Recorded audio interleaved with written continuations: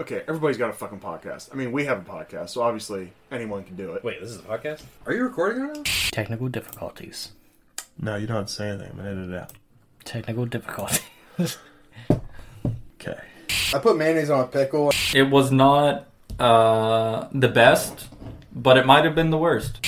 Do my feet? I mean, my feet stink, right? Yeah.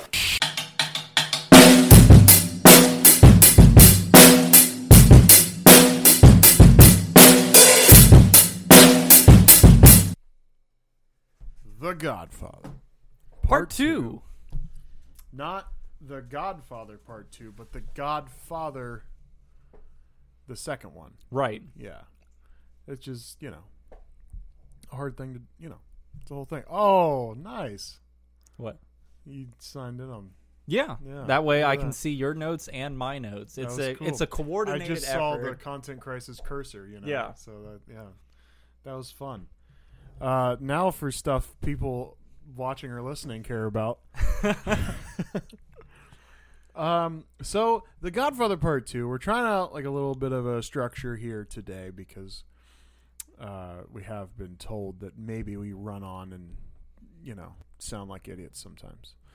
That's the goal, to not sound like that. So Yeah. Now, granted, sounding like an idiot may still take place, but I think the overall structure, if we can sound like an idiot in a purposeful and meaningful way, I think that comes across better. within the structure. Within the structure, yeah. Yeah. All right.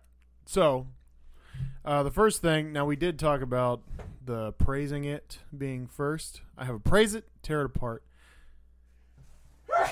Bless you. Excuse me. Thank you very much. And then sort of a plot through bullet points type deal.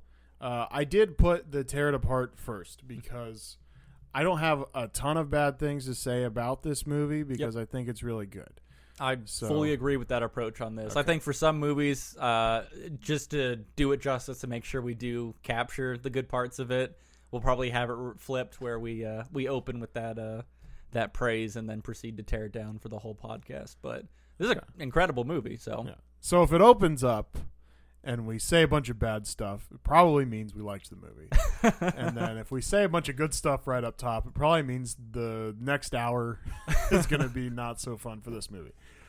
So, so if we go tear it apart first, I have the hit on Michael.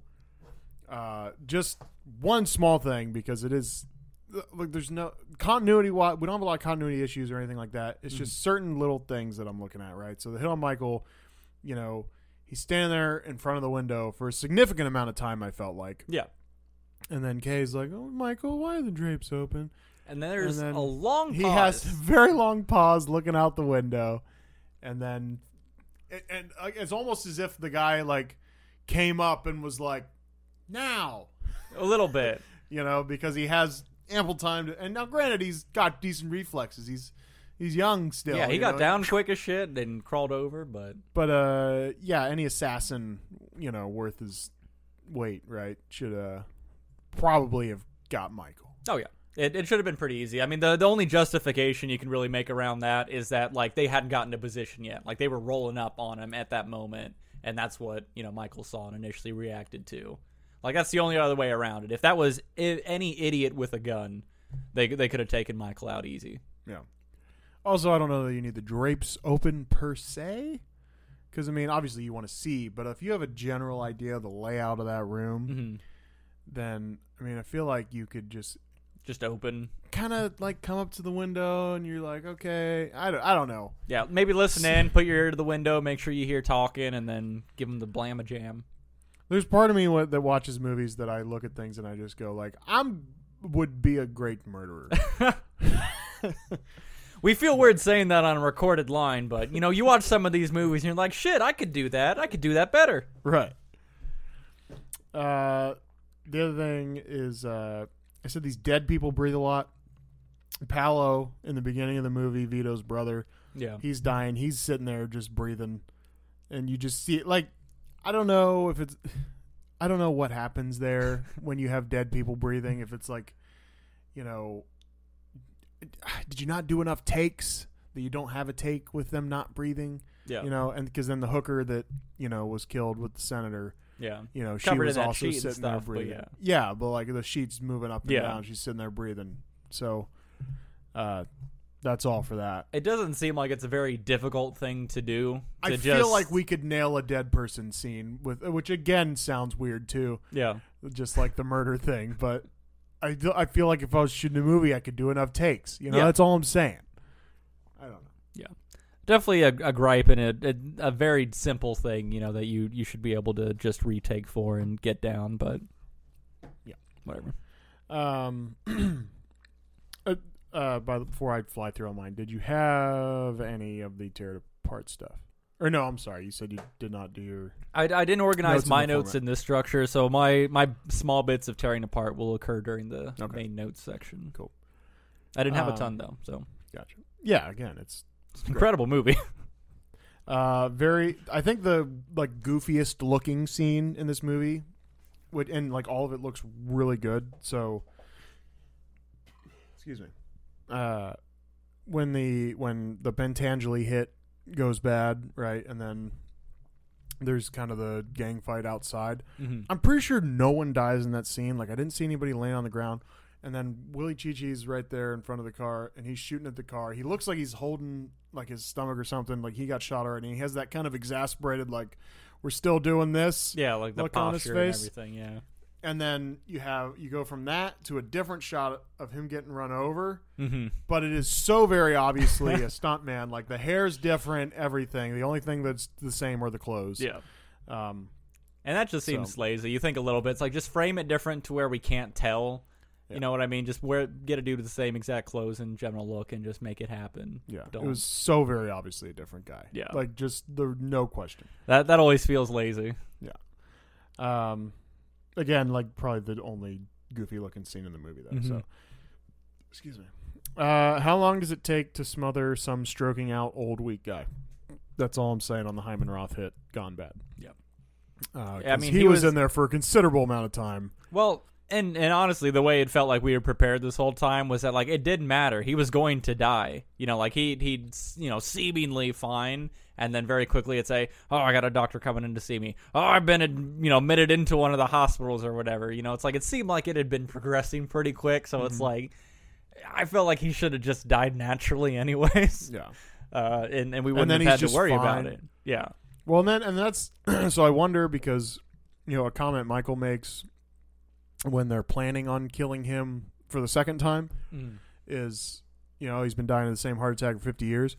So I'm wondering if maybe the stroke was somewhat of a stunt as well. Maybe Hyman Roth was a little more Tactical. a little more conscious in that moment than Yeah. we think, right? So maybe it was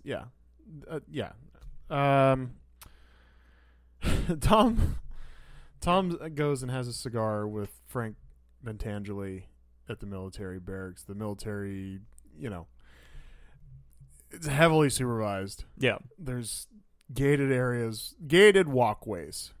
Okay, and then they're out there having a cigar, and then they finish up their conversation, and just somehow, for some reason, I don't feel like Tom could take the cigar out of his mouth and just throw it on the ground like that and have just all the military people be like, yeah, it's cool. Yeah. Unless all of them do the same thing and they didn't show a ground shot of just cigars strewn everywhere. Yeah.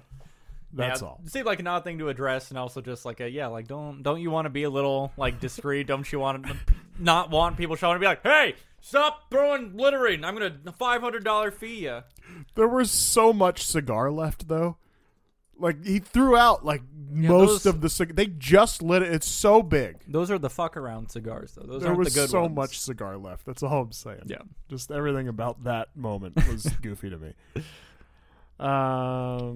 Also, not to mention that Pentangeli, I feel like part of the deal with witness protection most of the time is the fact that the witness has agreed to some sort of like guidelines of like, you're going to testify, you're going to say this, this, and this, you're going to help us out. Yeah. And some time has passed since this case. I mean, Mama's died. Connie's come home. We go through that. He reunites with Fredo, like all this shit. So I feel like he wouldn't still be in this place with these same guys, because he's in the same place because those same guys are like, come on, Frankie, why don't you come out here and play hearts? Yeah. And that's when he had killed himself.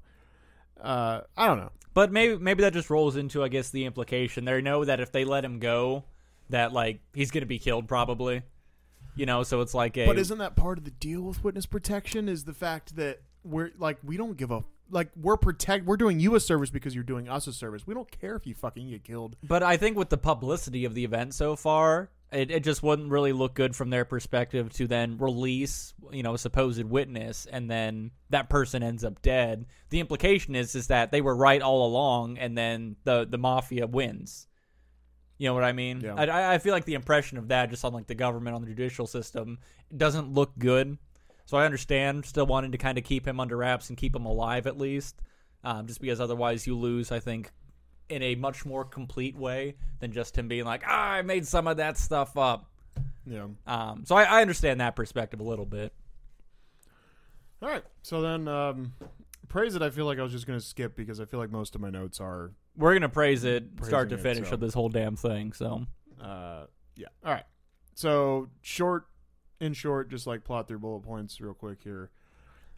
Basically, the Vito plot is because we have just two stories weaved together here. The Vito plot is the entire family. His entire family dies. He goes to America at 9 years old. He's married. He has one child so far. Finucci's a dick. Loses his job because of Finucci. Brings home a pair. Meets Clemenza. Hides guns. Steals rug. Starts thieving. Continues having kids. Finucci wants a taste of the stuff. not the kids, just to be clear. Right. He wants a money. taste of the money that they're The getting action, from the thieving. money, yes. They whack him. Well, Vito whacks him. He's well respected in the neighborhood, feared, starts olive oil business with Genko, goes back to Italy for business and revenge. Michael's story, first communion party for Anthony, tells Senator to fuck off. There's a failed hit on him. Meets with Hyman Roth and Pentangeli. Botched hit on Pentangeli. Senator compromised via dead hooker that Al Neri killed. Michael goes to Cuba. They make the deal. Fredo exposes himself. Failed hit on Roth. Revolution ends things in Cuba. Legal battles, they win via Pentangeli's brother. Kay and Michael fight. Pentangeli suicide. Roth and Fredo whacked. Michael reminisces. The end. And that's kind of what happens. Yeah. A little refresher there if you If it's been a don't while. remember. Yeah, it's been a while. We've all been there. So I wanted to do a new thing. We'll start it off easy with bad summary. Did you have a bad summary for Godfather Part II? Bad summary I was kind of going for was just going to be a little abstract. So it was going to be an alternate version of The Time Traveler's Wife. It's Michael in both the past and the present. He's just going back and forth between all these events. I thought that was funny to think good, about it in that way. I like that. Yeah. My bad summary was fishing trip gone wrong. Right. With Fredo dying in the end there. So our new segment that I kind of like is, I feel like when you watch a movie trailer, they can cut these clips up to make it look like any fucking movie. We've all been there when we've watched clips. Like, I thought it was going to be more about this, and it's it's kind of completely the other way. They want it to look a certain way to kind of fool maybe the demographics they aren't getting. Exactly. You can take a couple cuts. You can change a soundtrack, and all of a sudden, The Godfather is this very happy family movie of just Italians making it in America in the early 1900s. Yeah. So I had two ideas for bad trailers. One I thought out way more than the other. So the one's just going to be quick. But a movie about Cuban Revolution, maybe it makes it seem like it's a Cuban Missile Crisis movie. Because of that whole deal, right? And then the other one was a movie about a woman's right to choose and how the patriarchy is terrible. So terrible that when this man's wife chooses abortion, he slaps her, takes her children, and kills his brother, which doesn't make much sense. Yeah. But he's just so angry about her right to choose that he had to kill his brother. Yep. The brother's like, what did I do? I'm smart. You can put those clips in there. And that one makes me laugh, and I like it. So anyway, Yeah. Alternative to one of those, we just cut all the sections of like the failed like assassination attempts or whatever, and then just add like a comedy theme to it. So we just try and get like some of the quotes out of there World's that make it worst seem, hitman. yeah, that just make it seem like it's just he can't catch a break, and it's just all these failed assassination attempts. That'd be good. I like that a lot. That's good. Another new one I wanted to do was just kind of so much of what we do here seems inspired by Sean Connery, and I was gonna say, the segment initially was gonna be right or wrong. Could Sean Connery play a role in this movie? Because he's just so abrasive, I feel like, and whether he fits in something or not is very hard. But then I had the idea: why don't we just go like? What just give me hilariously wrong casting for just a couple of these parts. Right. So I had 3. So I had Sean Connery as young Vito, I think is just gold. It's like, I'm making him an offer I can't refuse. Yeah. Like we abandoned the accent entirely because Sean wouldn't bother. Italian, yeah. He doesn't like, I don't know. That's why I appreciate De Niro so much, is like he just dedicates himself to that role. And so like, he just commits to talking like this all the time. Yeah. Like, he's essentially doing a Brando impersonation of Brando's Godfather. Because acting is an impersonation anyway. So, like, Brando's doing this Italian mob guy impression, and then he's doing an impression of Marlon Brando doing an impression. It's just fun. Anyway. Kelly Culkin as Michael's son, which is obviously impossible due to the time. But, just doesn't work at all. Just, like, shiny blonde white kid, like it just doesn't work. Completely out of place.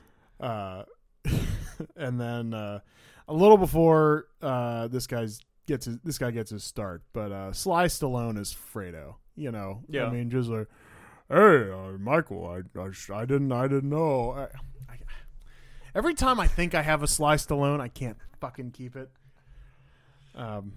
I was just watching a lot of Rocky, which is why he's on my mind. And so, hey, Mick, you almost need like something to keep your mouth from closing completely, you can just mumble a little bit. Yeah, but just like, I can handle things. I'm smart. All right. One I want to add on to that just because I was thinking about it there, because I think about Don Vito, Danny DeVito as Vito. So, but also like abandoning the accent entirely. It's just He's Danny just DeVito Frank from fucking Always Sunny. That would be fun. Just the most jarring, and like Michael can still be Michael. Yeah, but it's just whenever we do the flashbacks, Vito is just Danny DeVito. He's just so small, like just half the size of everyone he's talking to. It's fantastic. And they don't even like account for it in the camera angle frame. No, he's just always half the time. You just see the top. You just see his balding head. Yes. Right there. Yeah. Oh man, that's fantastic. Any others? Was that that was my one? Okay, fantastic. Fantastic decision. All right. So if we're into our notes here, I threw the deleted scenes and such in here, so they'll just kind of be weaved in. So yeah. What I've been talking a lot. What do you got for your note? So I really like the way that it opens in general, to where we have like the kind of like those credits, I guess, like scrolling in, and we have that like still frame of the chair. I like that that's just kind of the opening thought that we're starting off the movie with. It's kind of like previously on. Yeah. Yeah. I thought that worked out well. I liked that we kind of open up with like just that actual like wall of text kind of explaining the time period that we were in, 1901, I want to say. And it made me think of the Golden Girls a little bit, where it's like, picture it, Sicily, 1901. And then, we get the theme rolling her there, and then it's like, oh, everyone's dead. Catastrophe and all that. But I kind of like this intro framing there. It's like, oh, we're doing this funeral or whatever. We're kind of setting the tone. They're carrying. And then we hear gunfire. Everyone's scattering around. Just drop the casket. Yeah. I felt really bad in that moment, because you can't drop the dead guy. Don't drop the dead guy. And then just the shouts from over the cliff. It's like, your son is dead. They killed him. Murderers, murderers. Yeah. I feel like we just opened up strong. We're really setting the tone. It's like everything is being taken away from Vito at this point, and it feels good. And then I guess we can kind of mention the one deleted scene of where, prior to the funeral, right, is where they were sending some men to collect him because they were like, or like after the funeral. Yeah. Oh yeah, after the funeral. I'm sorry. Where they we were gonna send some men to collect Vito because he'll seek revenge one day. Yeah, just like his brother. Yeah. Which is nice to see, but yeah. So I also like the way the movie opens. Just going strong, right? We got child murder right away, and then Vito's mom's basically like, they go to talk to Don Cheech, and she's like, no, he's not going to seek revenge. He's so dumb-witted and slow. And he's so small. It was like his mom's just like, nah, this dumb little bitch. Yeah. No, he's not gonna do anything. But you understand part of it because it's like, she's trying to protect him, so it's like, he can't, he couldn't possibly. It's just this feeble thing, it's just a desperation. But I like the sketch concept of like, oh no, this dumb little bitch, he can't do anything, and then the kid's like, hey, I'm smart. Yeah, I'm smart. He's Fredo. like, I could kill him in the future when I grow up and get strong. Yeah, I could do that. I can handle things. Don's just like, you see, he says he could do it. I have to kill him. And he's like, no, I mean, I wouldn't. But I wouldn't, not you. That's like, it's part of the smart thing. I wouldn't. Yeah. It's just like a very realistic conversation. It's like, I wouldn't, but I could. I could do it. I'm smart. Just like a writer's room, right, as the scene.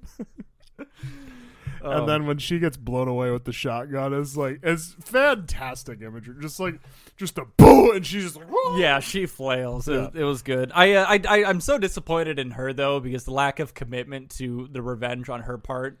Like, it's like he like. Just do it right Just do there. it. Yeah. I mean, like, I don't even know. You're going to get shot no matter what. Yeah. Kill this man. Yes, absolutely. My next note was just basically that the Clemenza's not here. I did send you an article this week, which I'm sure you read. Yep. Okay. So, I mean, we can just go ahead and talk about that.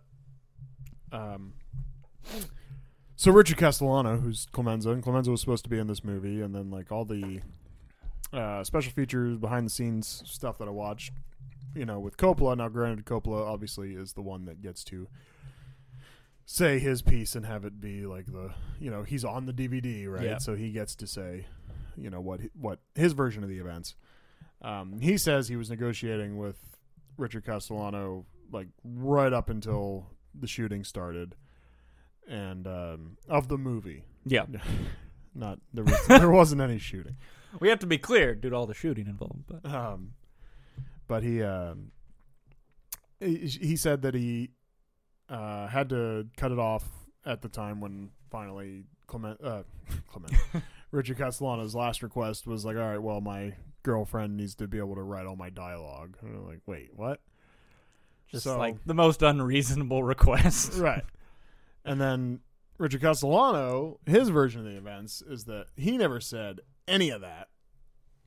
He said it was the different demands on him as far as like what weight he's supposed to come in at, what weight he's supposed to get to, because I guess, there was a version of this where he was supposed to play young him, which that would have been seems odd. Yeah. I mean, it's not. I feel like it's too much of a time jump for him to do that, and he just doesn't have that type of like face and build, I think, to really make that sensible. So, right? Why would you bother? Yeah, and so then he was saying, so in the article he says he's already lost all this weight. He's down to 190, and then he said the script has him coming in at 300 pounds because he's, older Clemenza. We're getting close to the 60s here, present day for the movie. Anyway, so I'm sure the truth is somewhere in the middle there. If one party completely denies one side of it, then like probably part of it's true, but not as much as like this side's saying. Yeah. Right. That's usually how those things work. It's always a little bit of truth in there. And then what was interesting to me was that he kind of he was allegedly the nephew, I believe, of like Paul Castellano, who was like a real mob guy. Yeah. which it doesn't really have anything to do with what we're talking about here, but it's just interesting to me because I love mob shit. And then you kind of look through the script because if they had to do it if they had to turn it around as quickly as, you know, Coppola is talking about, which that part I fairly believe, I feel like some of this Pentangeli shit is definitely supposed to have been for Clemenza, like with the, you know, he was like the big dancing guy at the first, you know, in the first movie at the wedding, and, you know, then, you know, I can see Clemenza's character coming out to this event and, you know, going like, there's no Italian music, there's no wine, like, what are we doing, you know? Yeah. And then, you know, going up there and then they play Pop Goes the Weasel instead of whatever Italian song he's trying to get him to play. We could have copied and pasted him in there, and it would have been the same thing, same impact, you know? Yeah. Made more sense. Yeah.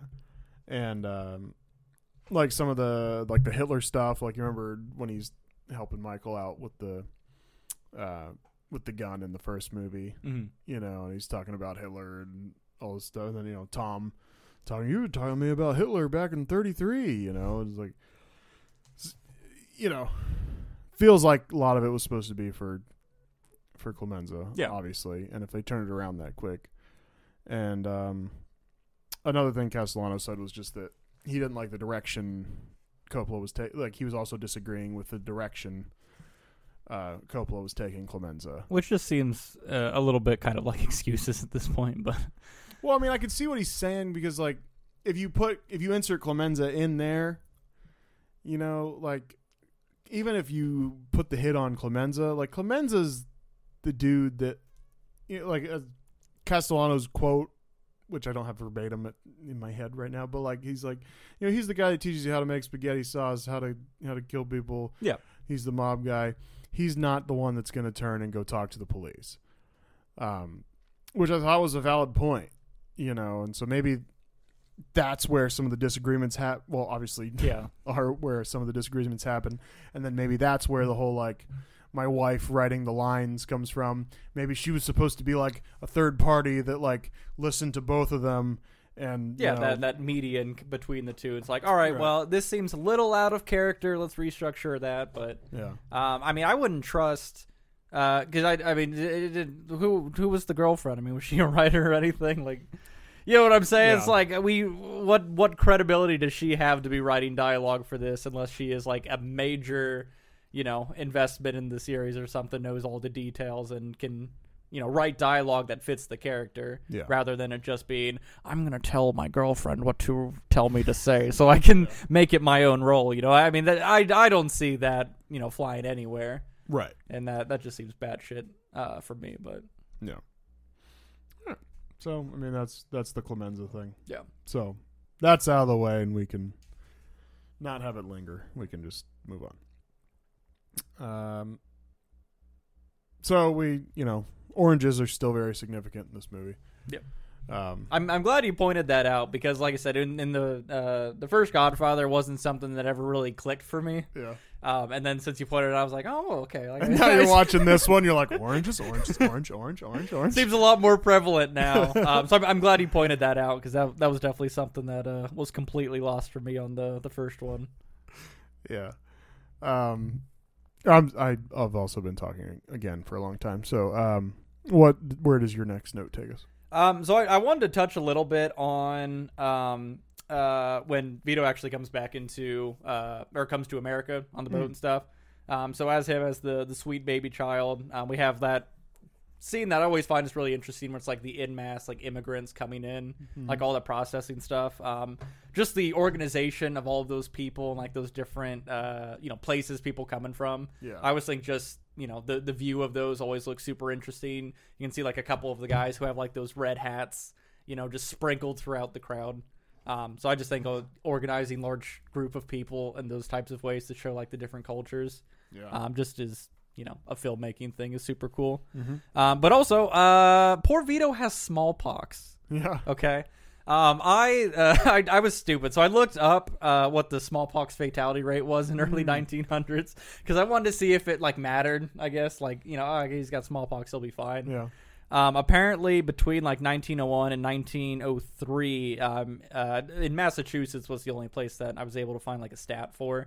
But it had roughly like a 17% fatality rate. Oh, okay. So I was like, I kind of was hoping it was a higher number, so that Yeah. it was like more of a, despite all odds, Vito kind of surviving through some of that stuff there. But obviously he was fine. He made it through. It wasn't really that big of a deal, but I was kind of hoping it was going to be like just another thing that poor young Vito by himself had to survive, endure.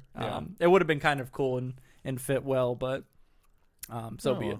17 still, still scares you, Yeah. right? If you're the one with smallpox, Yeah. He said 17. You're like, that's we gotta watch ourselves Well, here. and you got to think, it's not like they had those statistics at that time. Right. You know what I mean? So it's like they could only have just wow, we're seeing a lot of people die of smallpox right now. Like they could have been at the time What? thinking What'd it's you like say? a 50%, Isn't that the thing I have? fatality rate. But obviously, I don't think Vito even would have understood necessarily. Right. Yeah.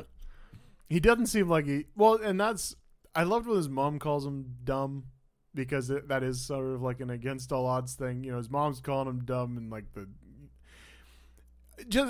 just because someone's quiet doesn't mean they're dumb. Just because someone who talks a lot doesn't mean they're smart. Like, just because the guy, like, you can just be the guy that won't shut the fuck up. Us. It's us. And It's The Last of Us. you could let's not do this again. You can be the guy that just won't shut the fuck up, and then people go, oh well, they know what they're talking about. They're talking a lot. They're loud. It's like, that doesn't mean shit. Yeah. Like Vito, young Vito again. He sits, he watches, he gathers what's going on. It's just like the Finucci thing. Later on in the movie, Yeah. he watches. He's like, I don't like the way that guy runs things. Yada yada. But it's very purposeful. He doesn't just open his mouth to have words coming out of it. He's gathering that information. He's establishing context. He's making decisions in his head as these things go around him on how he's going to, handle it, interact, whatever. Yeah. It does seem like when they asked his name, though, he could be like, Vito. Yeah, like just a little bit of that timidness, maybe. Yeah.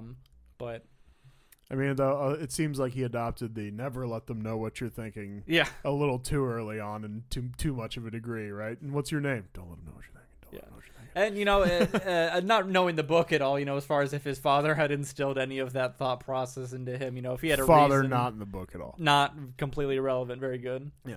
But even that could have been like it's just been instilled in the family or something. It's like Might just be traumatized completely, because in the opening text, his father, was killed for speaking out against a local. They said chieftain, which was interesting to me.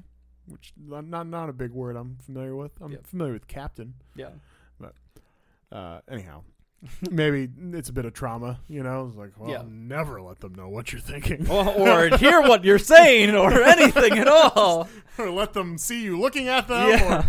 Run, hide, dip, dodge, duck, or let them see your mother. Yeah. Or hide your mother. Think about that. Like, this dude must be just fucked, because his mother just got blown away right in front of him with like comedic effect of like how far she blew back. Like, it was crazy. And his brother just died at his father's funeral the previous day. This kid isn't dumb. He just doesn't know what the fuck to say or feel or do or anything. Yeah. Anyway. It's like, and what's your name? My dad and mom and brother are dead. Remember when he shot her? Sorry, that was just thinking about that. Just talking out loud. My name is Vito. Oh my God, the blood! The blood! They dropped my dead dad. It's Vito. Vito is the name. Vito. You can write that down. It's Vito. Yeah. Oh, that's good. Definitely not Vito, like the fucking Yeah. stupid ass senator says. He was going. That was intentional for sure. Yeah. The senator go, Anthony Vito Corleone. Yeah, it's a little bit of disrespect. all right. Like, yeah. And later when they're in the meeting, he's like, that guy doesn't like that guy. Like that guy just totally went for the disrespect on Michael there. And you don't do that. You don't disrespect the Don. No, you don't. I like the way that he is a complete shitbag, the senator. Yeah. In that whole interaction. It felt like the whole conversation, like once they're at that, or they go into the room and they're kind of having their talk about how he's like, I'm going to give you the licenses, but you're going to pay me all this money and percentages and bullshit. It was very much just like casual villain vibes, which just really sold me on the senator as a person in that scene. Because when he said the regular license is $20,000 and he was going to charge him $250,000, so you mean over 12 and a half times the going rate for licenses you would like me to pay you. Yeah. That's insane. And just to set it with like and you will pay that. Like like he was just so confident that if he came in and I guess did that like strong arm approach, that Michael was just gonna fold. But it's like, know your fucking audience. Yeah. Like this isn't a foldable chair that you can just set up and put down. All the bad people killed. He's the baddest one that had all the rest of the bad ones killed at the end of the last movie. Remember? Like, no, he didn't watch the movie. Oh, he didn't watch the movie. Yeah. That's a problem. It's okay. It was on VHS. That was we the can send it to him. That was the issue. catch He him didn't up to watch date, the but- last movie. Yeah. That'd be funny. He's like bringing up stuff that happened in the first one. He's like, I didn't see the movie. I don't care. There's definitely a spoof Godfather where you just it's like, yeah, remember at the end of the last one? No, I wasn't here. I wasn't in that one. I don't know. I don't care. What do I do now? Well, this severely fucks things up. I like Michael's just cold response right back. Not cold. That's the wrong word. Just the like, I don't give a fuck response right back to him. And he goes, I can give you my offer right now, Senator. My offer is this: nothing. In fact, I would like it if you put I up would the like fee you to pay for the fee. license. Yes. Yeah. Which It felt just just- like the biggest dick flex of just like I don't think you. Yeah, the understand. senator walked in, he put his dick on the table, and then Michael was like, well. If you take a look at Exhibit B, where I have the much bigger, blacker dick, Yeah, you'll understand why you're going to be putting up the fee, exactly. and you will do so with a smile. And I like so much that, Michael goes, we're part of the same hypocrisy, Senator. Yeah. Like, this is not, you think you're better just because what you do is considered legal? Like, we're both fucking the system and people and you know what I mean? Like, I like that he points that out. Yeah. And the senator just goes like, nah, I'm better than you. yeah. That's I don't care what you say with your silk suits and your greasy hair. yeah. I was like, oh shit. And that again is, the whole trope thing of like, every movie, every mob march movie, we've had the person that just hates the Italian people. Yeah. Just funny. Poor Italians. Can't catch a break. No, I think they're fine. These ones are fine, that's for sure. Yeah, these ones are doing good. Yeah. Yeah. And then kind of once we get past this too, just poor Tom. Just feel like he's slowly like getting pushed out a little bit. Like Michael's just like, Tom, you can leave for this. And he's like, okay. Well, he does. I mean, going back to the first movie, like that is the understanding. Yeah. But I feel like there's still things that like Tom wants to be involved in at this point that Michael's just like making that decision for him. Well, you see him make you see him with the face of like he's just shutting his laptop and he's kind of like, what the fuck? And then he gives that like forced smile before he walks out and he goes, okay, Mike, I'll be out here. Yeah. Yeah. It's a little bit of like when your friend's trying to like flex in front of you and like kind of puts you down a little bit. Yeah. It's like all right, I'll be All outside. right. Thanks, yeah. Dick. Yeah. We'll talk. You make the passive aggressive thing in front of like, yeah, well, I heard your penis is small, so that's fun, right? Oh, by the way, your wife called about those dick enhancement pills. They should be in tomorrow. Thanks, Michael. Your wife said they couldn't find the extra small cock ring Yeah. for that stuff you wanted to do. What do you want me to tell her about that? Oh, you have no could- response right now? We could custom order the extra small one. Yeah, there's a guy in Long Beach. He said he could make it, but he's actually the next guy coming in, so he'll measure you up. he's got a form fitted around a needle. It's a whole thing. Yeah. Yeah. That went on way too long. My note here is the so Johnny Olaw is the one that's visiting. That's the meeting Tom leaves for. Mm-hmm. Excuse me. Just more oranges immediately. Well, what's that, Rocco? It's an orange from Miami. Guess where the hit comes from? Yeah. Miami. Orange. Death. Anyway, It all just makes so much more sense once you have that context. if you Orange have is that the murder fruit. Yeah. If you know that, then you just see the death everywhere. You're just like, okay, so what's that mean exactly? Because there's a point where they're talking about Fredo later in the movie, and Al Neri is just kind of sucking on an orange slice. Yeah. Like it's the thing to do for some reason. He's kind of like, he's Just not eating it. He's just kind of like rubbing it on his lips a little He's bit. got it like a sucker. Yeah. He's sitting there like, it's like it's a fucking slice, dude. Like pick in or out. Yeah. You know? In or out. And but he's they're talking about where's Fredo? He's like, oh, he's in there. Neri is eventually the one that will kill Fredo. So there's this, you can find the significance with like every orange, right? Which I have a weird one with like when they have the meeting in Cuba, and there's fruit all down the table, and there's oranges in those not the only fruit in those baskets, but in some of them. And so what is it there? I'm thinking the meaning is the death of the Cuban government, right? Because then the revolution happens. Yeah. Because I was sitting there going, because one of the box score stats later is significant oranges, which I don't count every orange in the baskets. I just go, there's about 67 significant oranges, but only out of about 7 scenes. So yeah, just significant orange appearances. And I was like, oh, okay, that's not relevant. And then I was thinking about it. I was like, okay, well, maybe it's relevant, though, because this is, with the Cuban government. And then because the way that it was on the 5th watch that clicked for me, which is a sad sentence. But he says, this is the longest, most prosperous time for the Cuban government. And then I'm looking at the oranges and I'm like, well, that's not significant. And then I'm like, wait, yes, it is. Death of the Cuban government. Death of the Cuban government. Math checks out.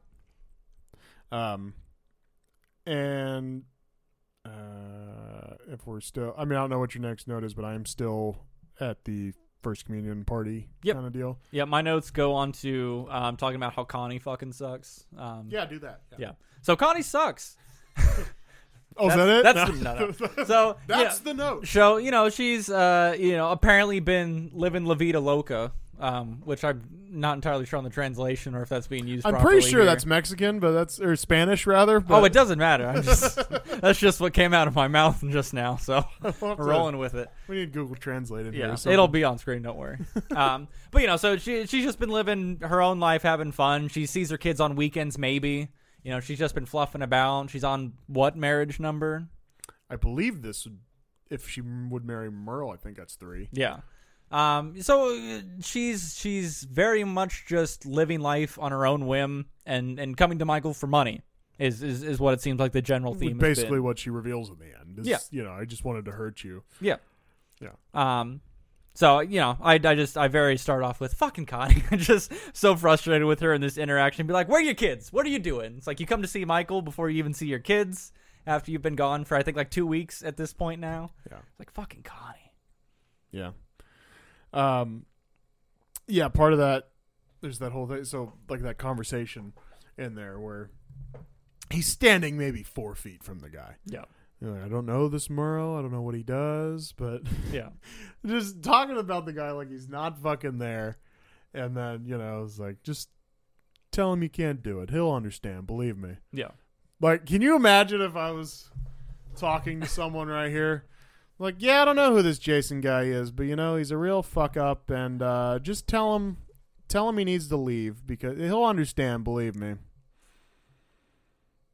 And I'm just not looking at you. Like how uncomfortable are you getting in that moment? Don Tyler, I'm right here. Guy that you've never met before who's allegedly really powerful. Yeah, just absolutely dismissing you as an entire entity. You don't know. You're just like, oh, this girl's fun. She likes to fuck and she wants to go on a cruise. And apparently her brother's really cool and powerful and he's going to give her money. Yeah. Except it feels really uncomfortable in here right now because he's talking about me while he's right here and he's not looking at me. You're kind of looking around and it's like, am I about to get snuffed right now?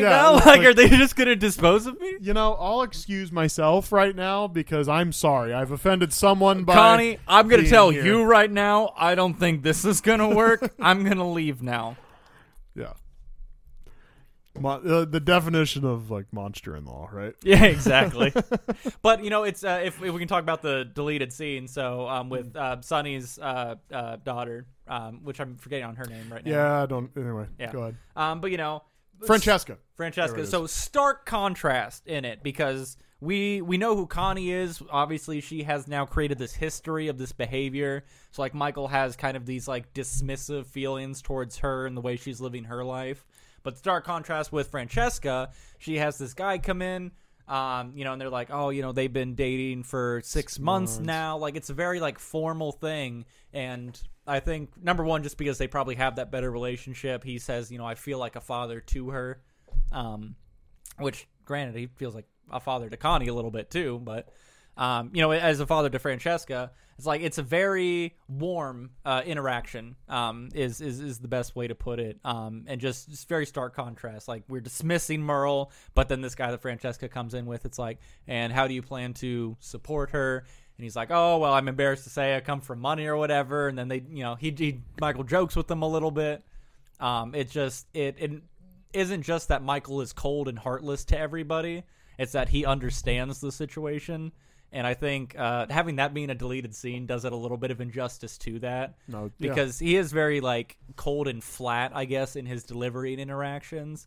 But that was like more personality, more warmth coming from him that I think is significant still. Yeah, I mean, there's a category I should have maybe put in the box score is warm moments from Michael, because I would say that maybe the having drinks with Fredo in Cuba, before he finds out that Fredo was the one that betrayed him. The Francesca moment, which wouldn't have been included in that box score because it's deleted. Yeah. The moment with Kay, two moments with Kay that would have been considered like, personable, warm moments, right? Where he's dancing with her, how's the baby? Mm-hmm. And when right before the shooting, where he walks in there and the drawing's on his pillow and they're kind of talking whatever. These, I guess that's kind of the job now, is that coldness. Oh, and the part with his son before he leaves, right? Yeah. But this is just, he just has to have this crazy hard, cold exterior. Yeah, you have to close your heart to some of these things to make sure that you don't get emotional, you don't lose perspective, that you do the job. Right. And so, just he's 100% of the time, that's what he is. And even when he's talking to Tom about his family, okay, did you get my son something? Okay, tell me so I'll know what it is. Okay, can't you give me a straight answer anymore? Was it a boy? Yeah. Not a lot of personable moments when he's in Cuba either, really. He's just flat. Yeah. Cold Michael. I feel like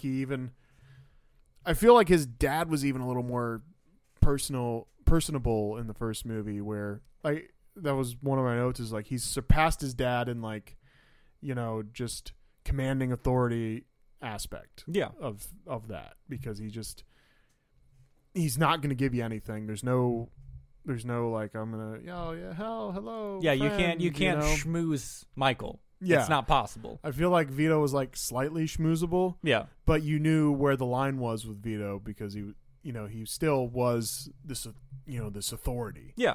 But you still couldn't go too far. Yeah. I mean, if we 1-to-1, compare like our, you come to me on the day of my daughter's wedding from the first one, the guy who I keep forgetting that Vito deals with in the first one, yeah. Like the very first opening of the movie, Amerigo Bonazera. Yeah.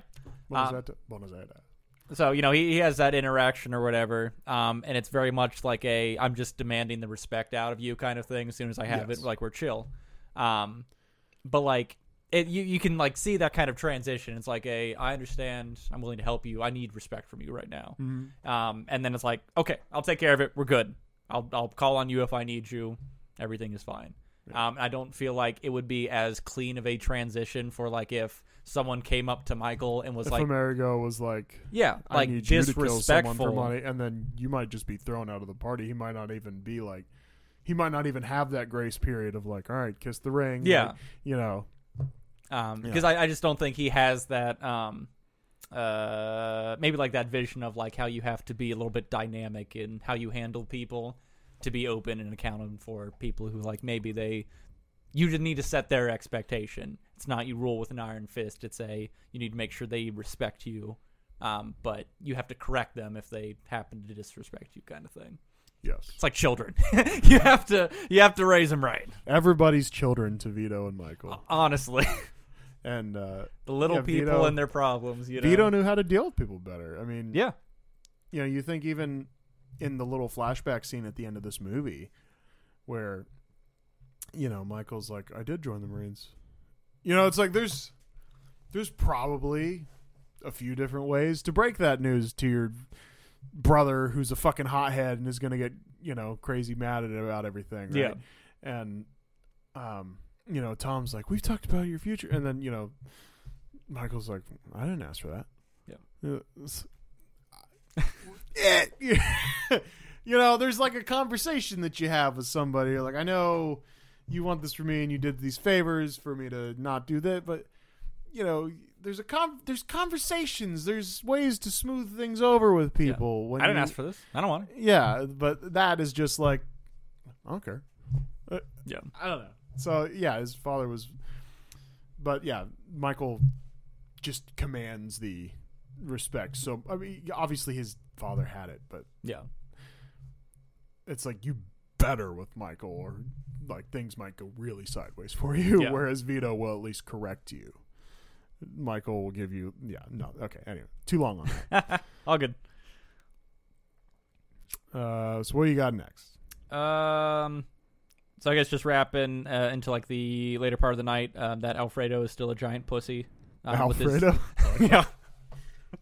I have names throughout all of these for people because at some point I think they're funny. Because I'm pretty sure, I don't know. I'll get to them. I'll read them off as they come in, but people get different names throughout this.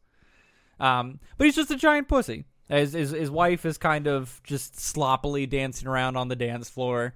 One of the deleted scenes, we see her, you know, they showed up to this party with her being sloppy as shit. Yep. And, like, he's just completely unable to address her in any kind of way, get Does her not under respect control. him whatsoever. Yeah.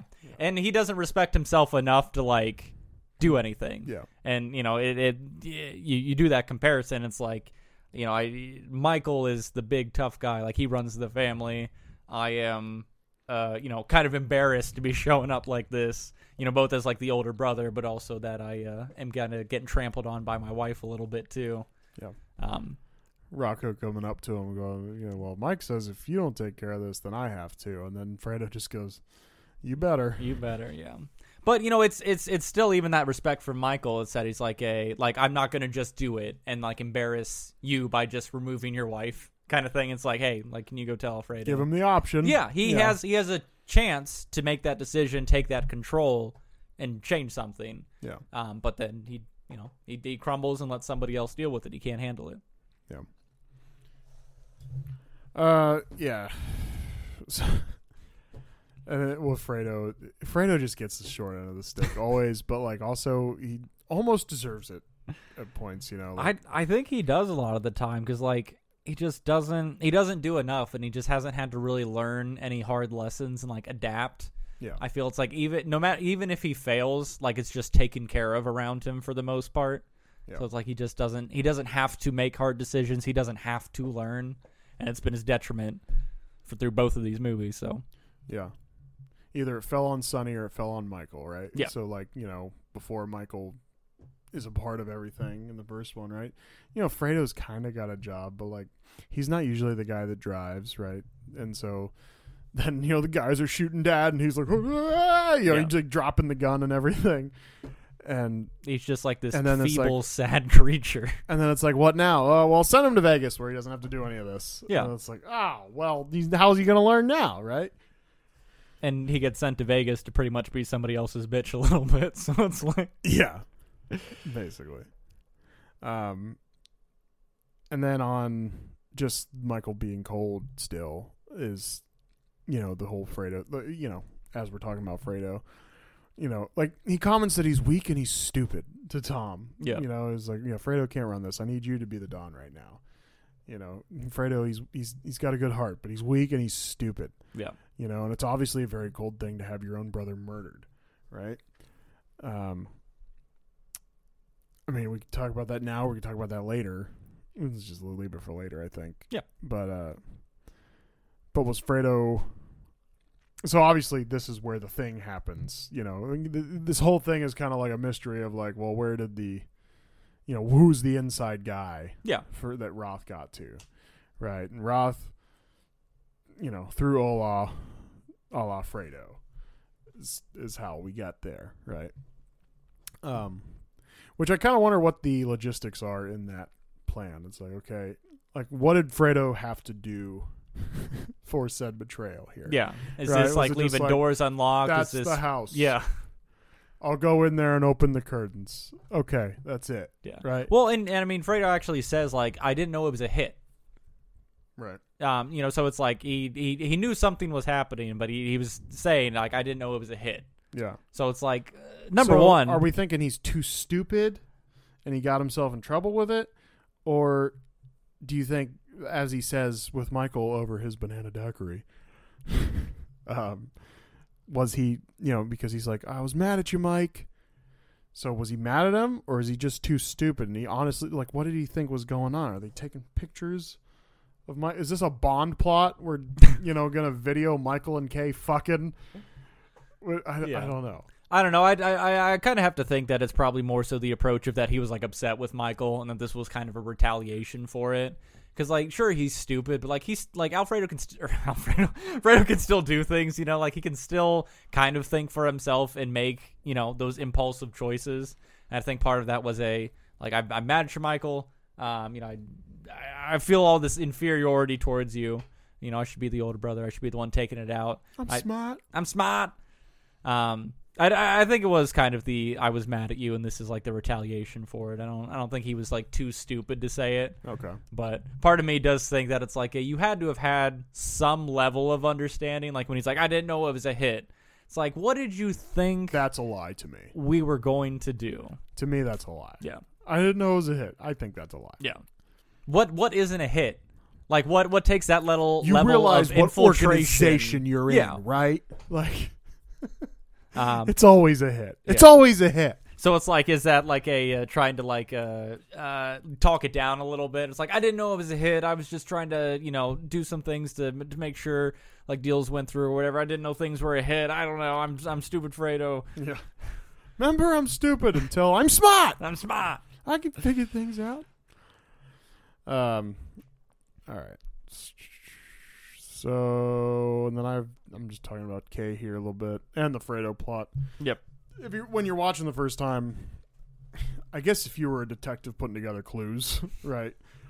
You're going, you know, Deanna runs outside after the shooting happens, and she's like, "They're outside my house. The body's outside my house. Ah, Michael."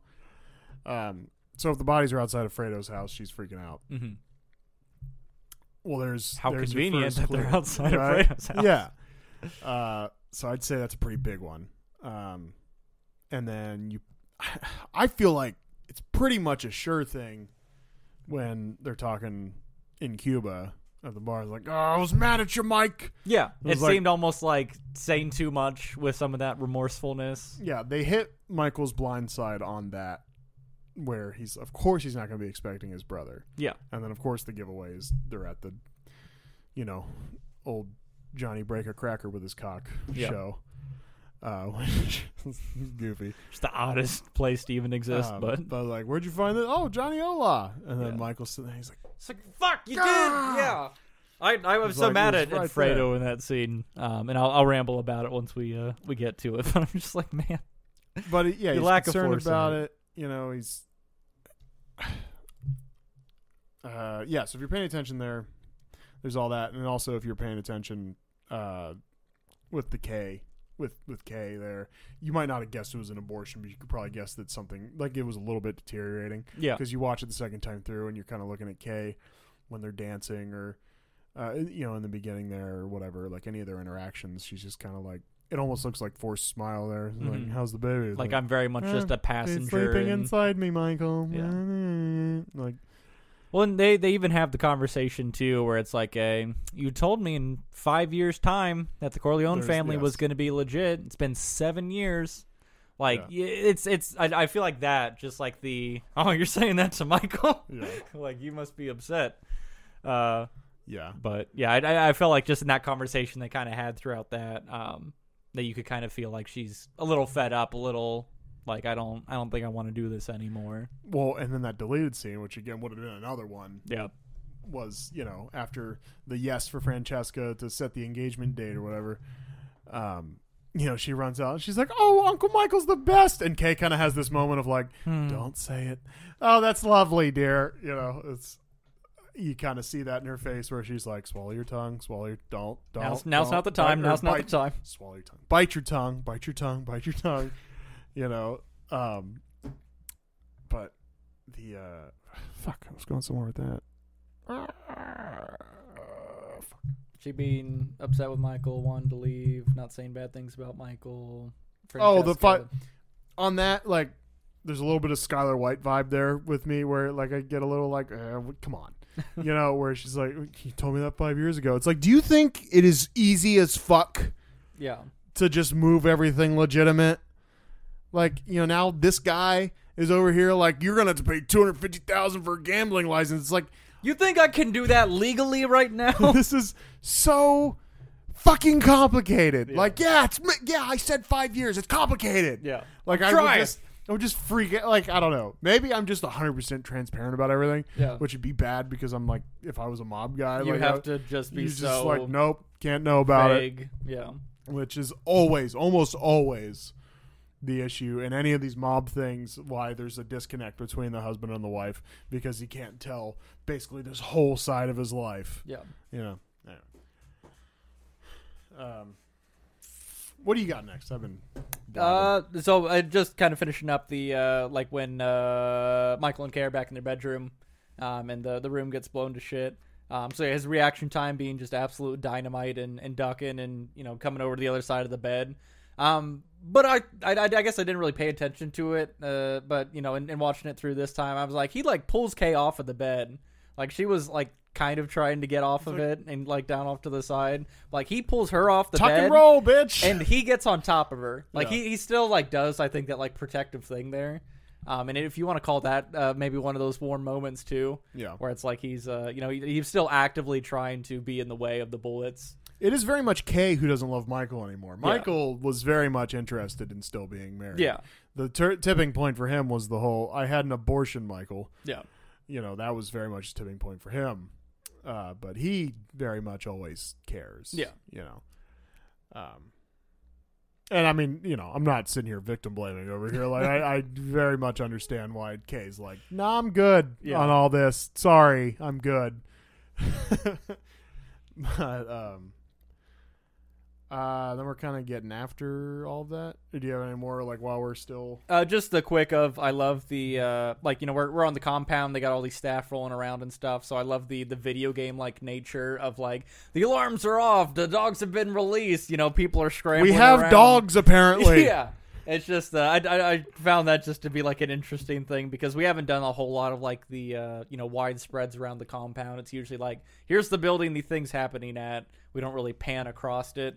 And then it's just like, okay, we got this big ass place, we got dogs, we got all this staff. The dogs cracks me up a little bit. Yeah. Like, how many? Sorry. Oh, it's you. Okay. Yeah. The dogs thing cracks me up a little bit, because it's like, how many situations are we going on manhunts over here? Yeah.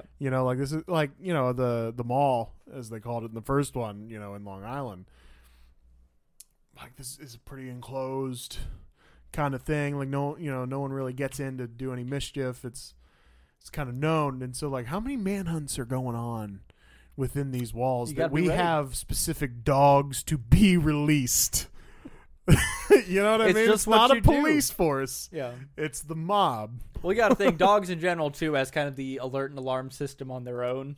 Right. If they're well trained, if they see anything, hear anything, they're going to start barking. But it was literally like the release the dogs and a thing comes up. Hounds! You know what I mean? Like, it's so specific. Anyway. But and then I started thinking about just the payroll involved in places like this. I would love to see that end of month report. Yeah.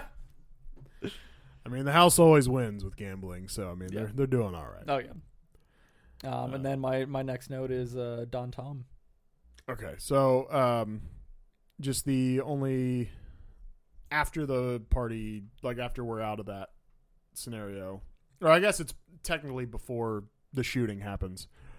The thing I just thought of on the shooting was if they're shooting in from like I don't know if they move when they're shooting in Michael's window, but the shooting angle I feel like should just be at Michael, probably hitting the headboard, maybe the bed. Mm-hmm. But then the mirror is on this wall, like kind of away.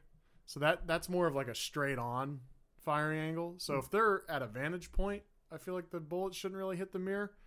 Or if they were standing right out the window, they probably should have been able to hit Michael. Yeah. But okay, anyway. A little bit of an Let's not be a inaccuracy, dick. but yeah, just like, hey, we just need some shit to be shot. Yeah, well, let's not be a dick here. Sorry about that. So right before the shooting happens is where these deleted scenes are supposed to be.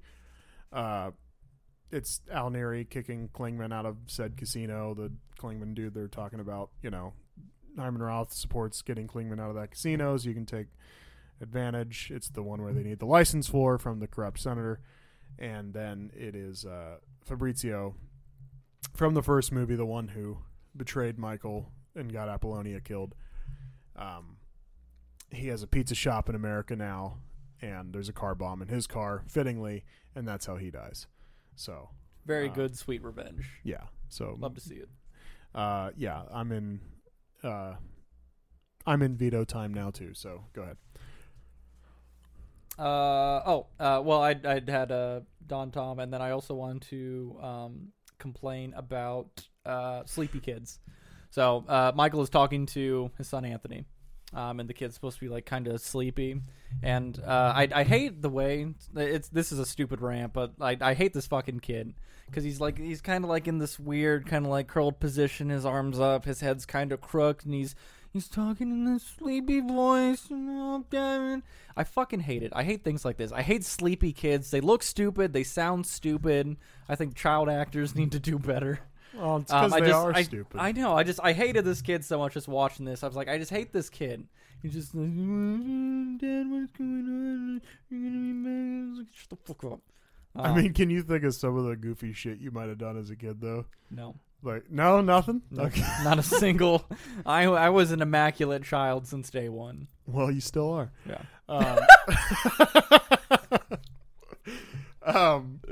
Just like, I don't know. I guess just like with the little brother, he's just like, I remember my little brother doing such weird things, where he's just kind of like he's asking something, and then all of a sudden he's like, like It's like, will you sit up straight, yeah, boy? Kids just, especially when they're like, they gotta deal with an authority, Yeah. Which dad's always the authority, right? Especially in this family, Yeah. right? With He's Michael, the biggest authority. So, like obviously there's that kind of like I'm a little actually kind of shy to talk to you. A little bit of that like thing. Yeah. submissive Yes. kind of thought process going Like, on. I mean, I have these things I'm gonna say, but if you have something to say about them, Dad, I'm not. That's fine. Yeah. Like I'm sorry, it was stupid. I didn't. I'll abandon anything I'm about to say if you tell me differently, Dad. I hold no strong feelings towards anything I've just said. If you don't like any of that, Especially if you have opposite strong feelings, I'm very afraid of you actually right now. if you could tell me what to say, that'd be great. Do you have a script for this conversation, Dad? Yeah, that's definitely the vibe I'm getting from the Michael Anthony. Yeah. Now we're in 1917. Yeah. So He's got a little bab, a shabby pad, and a batty bad is what I opened up with because the scene is him in his like little apartment with his wife and the child. Yeah. And that's my my opening thought. Real quick, do you know Mama Corleone's name? Sure don't.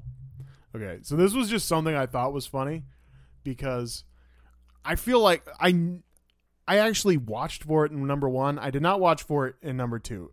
Very easily they could have said her name at some point and I missed it. I should have watched for it in number 2. You'd think I would have with how many times I watched it, but whatever. But they never say her name in number 1, and I'm pretty sure not in number 2. It's Carmela.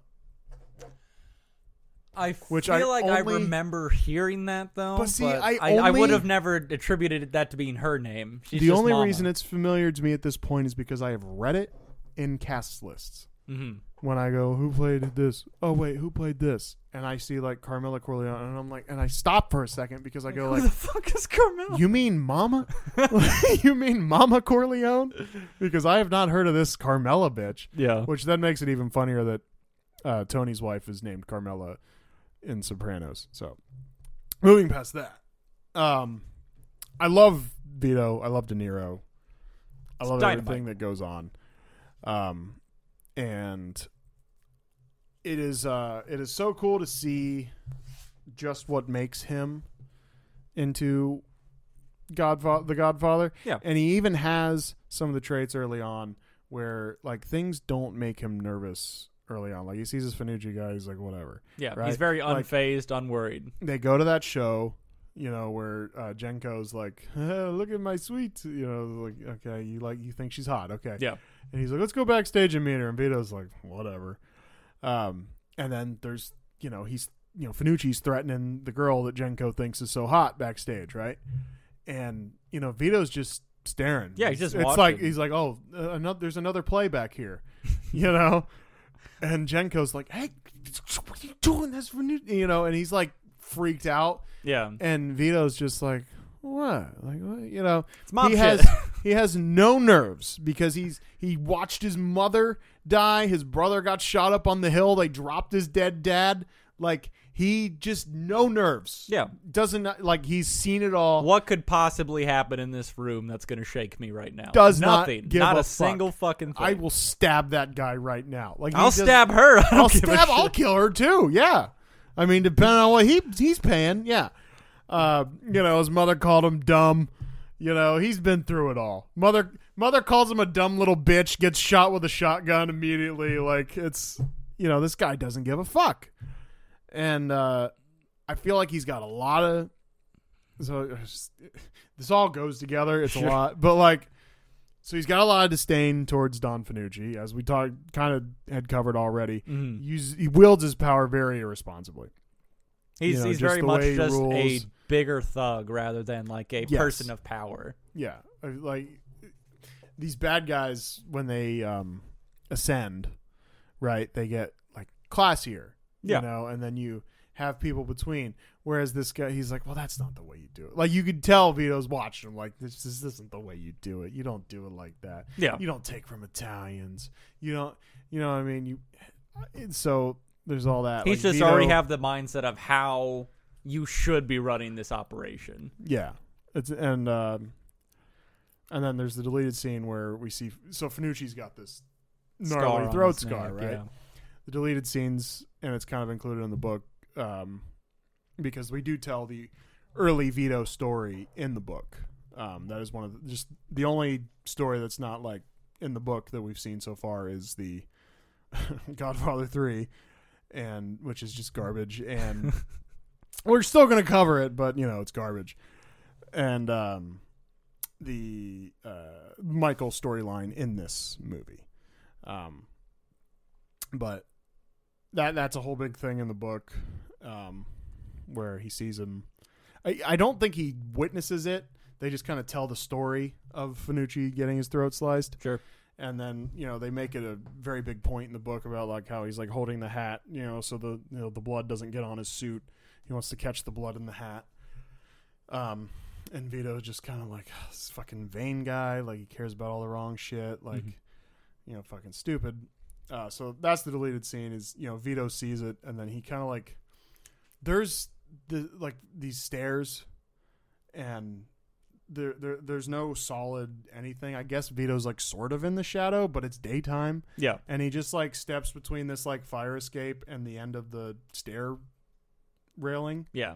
And, I guess that's supposed to hide him from Finucci seeing him, which didn't Finucci make any basically sense. looked like directly at him, but just like he's staring up, like he's like yelling at the windows on the upper floors, like, help me, help me.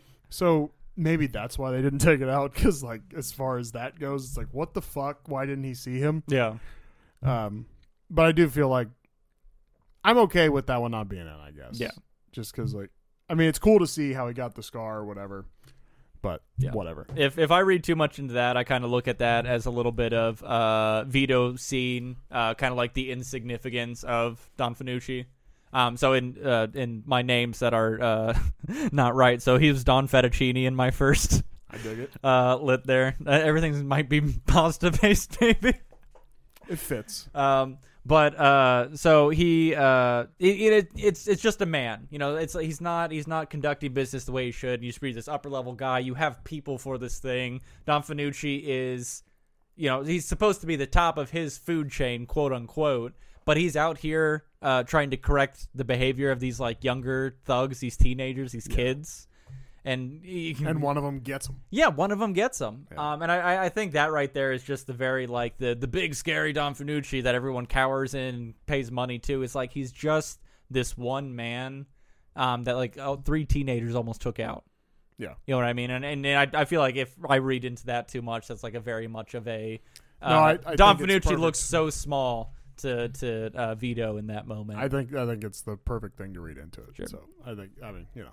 But I do want to say being called the Black Hand is one of the coolest job titles you could probably have. Yeah, we all aspire for it. Yep. And then just a couple more of the deleted scenes in the the Vito stuff. So that happens. Then we have a short deleted scene where it was a sort of homage to Francis Ford Coppola's father and grandfather. His grandfather, Agostino Coppola, was a gunsmith, and so they get weapons from that guy. And then his son, who is, you know, Francis's father, he was they say a flautist is the word. I mean, I guess that's what you say when someone plays a flute. I thought it was a flutist, but yeah, flautist, I mean, sure. I mean, maybe it's pronounced that way, but there's an A in there, so that kind of threw me off. Flutacino. Flutacini. Flutacino. Everything is possible. This guy's a Flutacini player. But yeah, apparently his father was a renowned flute player for the NBC Symphony, and he did some composing work for movies, and he's made musical contributions.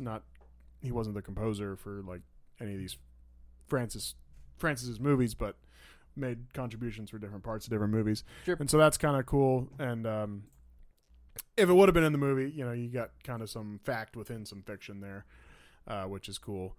And but yeah, there's deleted scene there in the warehouse. Guys giving him guns, and he's like, "Hey, come play your flute, Carmine." Oh, and his father's name is Carmine. I don't think I mentioned that. But and then after that, they stole the dresses. And Clemenza's selling dresers, and he, you know, goes and gets his nut with some girl. Yeah, banging housewives. He's gonna give her 2 for the price of 1. If you know what I mean. Yeah, she can get 2 kids for the price of 1 here. Yeah. Yeah. What do you got next? Because I got more deleted scene stuff with Hyman Roth and whatnot. So yeah, my next thing goes into when Vito loses his job and he's talking to the grocery boss man. I thought that was kind of a nice tender moment, and he's telling him, he's like, "Oh, you know, you've been like a father to me since I've come here. You know, gave me the job." Just the extremely understanding that I have to give this job to Fanucci's. It was his nephew, right? Yeah. That I got to give it to Fettuccine's nephew. And you know, the pride. He's like, "I'm not even going to take the groceries. Like, it's fine. I don't need it. I'll figure it out." And I felt, I think, one way about it the first time I watched through this, where I was like, "Hey, just take the thing. It's a nice gesture. Just accept the gesture." Yeah. And then I take a look back at it to where it was like kind of like a respect, and like, "You've done enough for me. I don't need this. It's fine." You know, and that being a little bit more of a pride thing, and I guess maybe also like the favors thing too. It's like, you know, you don't have to do any favors for me. You know, you don't owe me anything. Yeah. I just thought that was a kind of an interesting scene. Yeah. And then I just like I find young Clemenza just very weird and fun I throughout. enjoy So it very it's- much. yeah, he's just such a I don't know. He's just fun to watch and see him talk and stuff. And they go and break into the house and, you know, are moving the stuff to get the rug or whatever. It's just the playing it off is Yeah. what gets me, you know. He's when like, they get to he's the- not home. That Didn't son even of a leave us the key. bitch. Yeah. He's like, he won't mind as he fucking is picking the Yeah. lock. It's like, what? But like, yeah, it's the And like, Vito, like, it senses, like, he sees it right away. Like, no. He's kind of looking around. He's like, come on. like this isn't right, but let's see where this goes. Yeah. Help me move He this still table. happily took that run. Yeah. Help me move this table. Okay. Yeah. Cop shows up. Clemenza just pulls out a gun, ready to Like- blam a jam. Okay, so this is wrong. This is bad. This is a steal. This is a steal job. Okay. But yeah, that whole scene I just thought was fun because it's like trying to play it off, but then the cautious looking around. It's like, has anyone seen me break into this place? Yeah. Good. All right, let's go. Can anyone place me here? Yeah.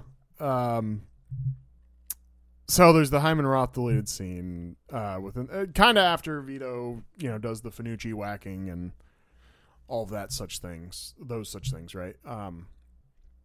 But Vito's the one that gives him his nickname. He comes in and Clemenza's like, I got this guy. He's like, I'm Hyman Sachowski, and Clemenza's like, we're gonna call him Johnny Lips. Yeah. Which makes no sense. He's like, Vito's like, who's your favorite guy in the world? He's like, Arnold Rothstein, which is kind of a jump ahead, behind in the movie, but ahead to real life. However the hell that works. That Hyman Roth tells Michael that I've liked Arnold baseball ever since Arnold Rothstein fixed the World Series in 1919. Which I should maybe looked up Arnold Rothstein, I guess, but moving on. So that's apparent. So he's like, we'll call you Hyman Rothstein. So apparently he dropped the Steen at some point. Yep. And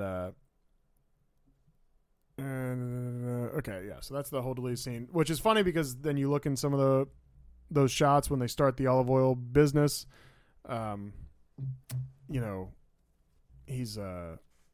He's one of the guys that's like Grabbing the sign with them, and- like hanging up the sign and everything. And he's sitting there in another deleted scene. So Yeah. the whole thing. Without the deleted scene, he's just a random. He's just a guy. He's just staff. He's not. So to me, like, I think the Hyman Roth thing should have been included, but I think when you're 3 hours and 20, you're probably just cutting every little. Yeah, it's a little possible bit of thing you context, can. and it doesn't. We already know that they work together. We don't need to know like, oh, well, he came in and I gave him a different name and all that. Yeah, I just would have liked it, because otherwise it's like, I guess he's just. Excuse me. I guess he's just this guy that works here. Yeah. Yeah. That's pretty much all I got on that. Did I include the? Oh, the other thing I had to say about Hyman Roth was just that he in real life it is very obvious he is very much a equivalent character to Meyer Lansky, who was. Are you familiar with Meyer Lansky at all? Not at all. He's called the mob's accountant oftentimes. Okay. And he was a big deal as far as he had like almost everything to do with getting the casino started in Cuba, which then becomes a big problem with them getting kicked out of the casinos when the revolution happens and Castro takes over. And so that's a whole thing, which is a lot of the plot with Kennedy getting assassinated. He was supposed to help them get back into the that's why the Bay of Pigs happens. That's why, and the mob's essentially involved in the Bay of Pigs. And it is a whole It's a lot. fucking thing. But like Hyman Roth tries to go and take refuge in Israel. Meyer Lansky did the same thing. Got denied. Had to come back. Didn't get shot at the airport by by Rocco Lamponi, but all those things happened to him. He does have money hidden somewhere that they never could find. Sure. So very real life equivalent there, and Bugsy Siegel would be kind of the Mo Green character, I believe. But we'll get all into that like really in depth maybe next March when we do The Irishman, if we're still around. But yeah, so anything else? else there? As far as I mean, just whatever you got next. yeah, But well, that's so what I mean. that's stupid. that's it's all right. Anything else? Okay, let's call it quits. Yeah. So we come back to the present time. Michael rolls up and has that conversation with Hyman Roth. I like that Michael parked on like his only patch of grass up front and just completely ignoring the driveway. Yeah. I thought that was just the most disrespectful shit in the world, and maybe that's normal. It But- seemed like a routine thing, yeah. But I'm watching that and I'm like, the wrong. only plot of grass, outside of his main yard, it's like the only like side patch, and you're just gonna like park your car on there. It looks wrong for sure. He did it like it was really normal. Yeah, looked it had really to have been wrong. just Yeah. like the alarm in my head is going, "What the fuck are you doing? Get off the lawn. Exactly. What the fuck are you thinking, Michael?" Yeah. But no, I enjoyed the conversation there. I enjoyed that like his wife just all the wives are just either completely oblivious or semi-oblivious to all the implications of these things. They close the door. They You want a turn tuna they sandwich? turn the TV up. And she just like barges in. Turns it down. You're Yeah. gonna go deaf in here. Yeah. I just just love seeing stuff like that where it's like everybody's doing it. Your wife can't know nothing. Yeah. So I just, but I enjoyed that interaction between the two and a little bit of the feeling out the conversation to kind of see what Hyman Roth is going to relinquish and get a feel on. It's like, oh, well, where's he at with some of these things, Well, it's so interesting to look at that conversation to where, I know the first time I watched the movie, I took nothing from it, and then Michael's all of a sudden in New York talking to Frank, and he's like, Hyman Roth tried to have me killed.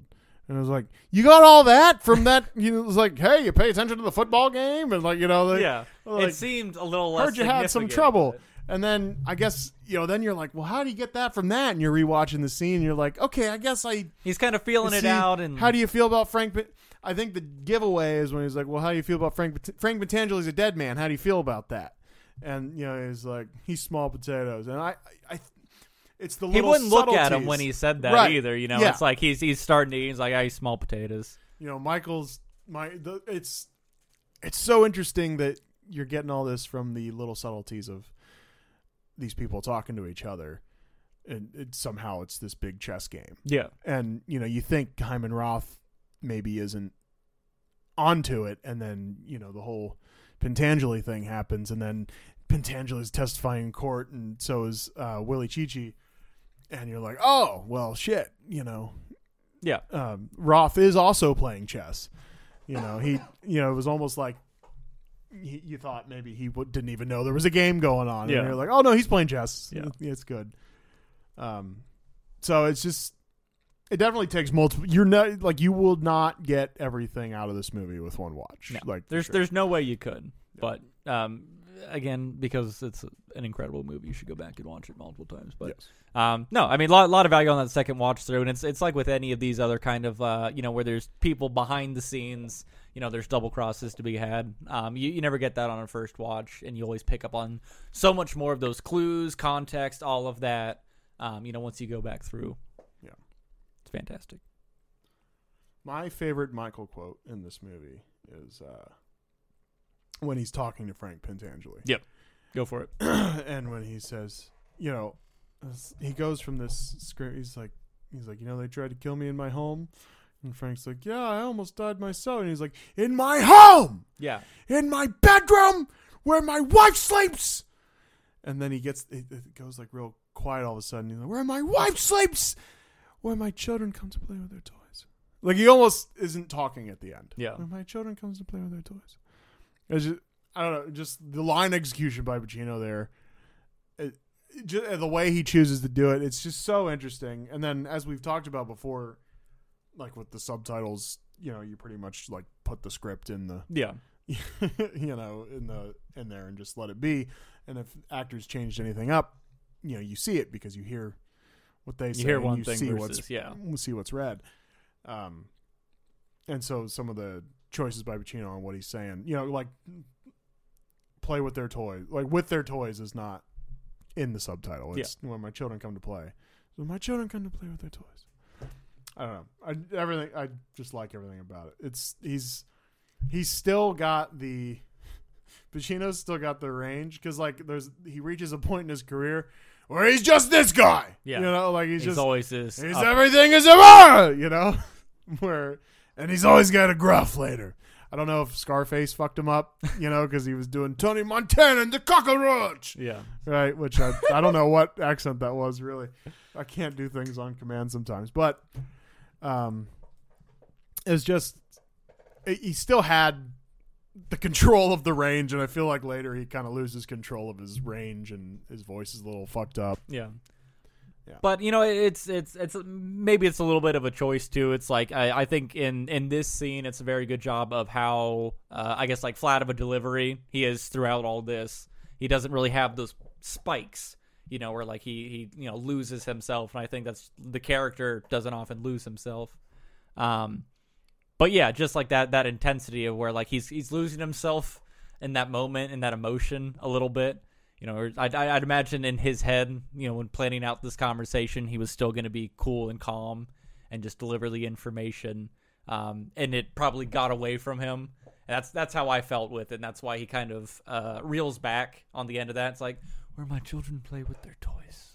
Yeah. I think that's part of it. And just to see him lose himself in that emotion, it's like he is actively keeping himself and his thoughts and feelings in check and how he expresses himself to other people. Yeah. And I just feel like that was really good to see. Yeah. Let's do a short break so we don't get burnt out on this and I can go pee and stuff. Sure.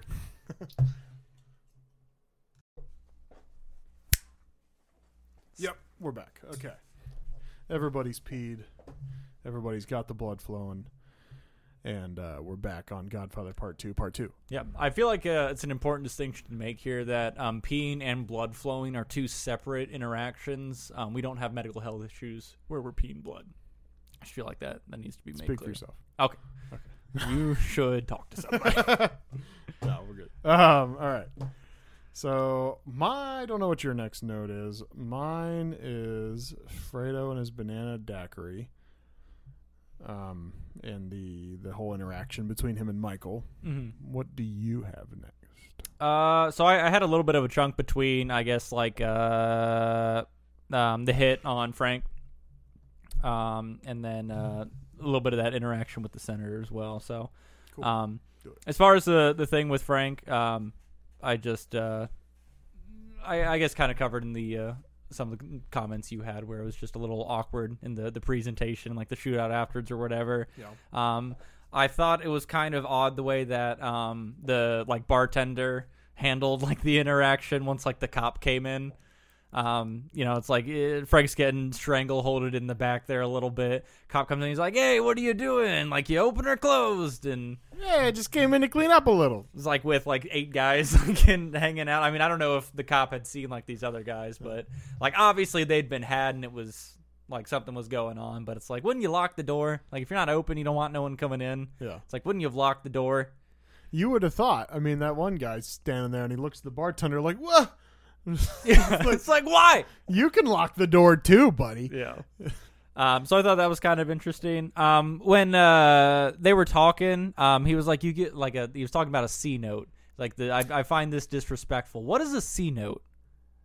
Do you if have I any idea? remember right, it's money, but I gotta look it up. Okay. You It looks. go while I Yeah, it kind of looked like it was $100 bill. Okay. Is what is immediately showing up. So I mean that's fine. I guess in that context I didn't understand if it was more of like there's information here, or if it's like a the C in C note refers to the Roman numeral for 100, which was printed on $100 bills, and can also refer to a century. Perfect. Okay, so that makes sense. It didn't click anything in my head for it when it was said. So I was like, is this just money? It kind of looked like money, all folded up, but yeah, I want to make sure I wasn't missing that there was like more of a like you know, like it was a check or like it was a, you know, order for something or anything like that. I don't know. Yeah. It just didn't make sense to me. But I also just love how like catastrophically bad that whole interaction went down. Yeah. It seemed very like, I know you can't plan for everything, but it just seemed like so unprofessional, I guess, start to finish. And like I understand it's like maybe we shouldn't be killing the cop or something, but it's like basically the strategy was we didn't lock the door. Cop came in. We panicked. We shoved him over and we just ran for it. Yep.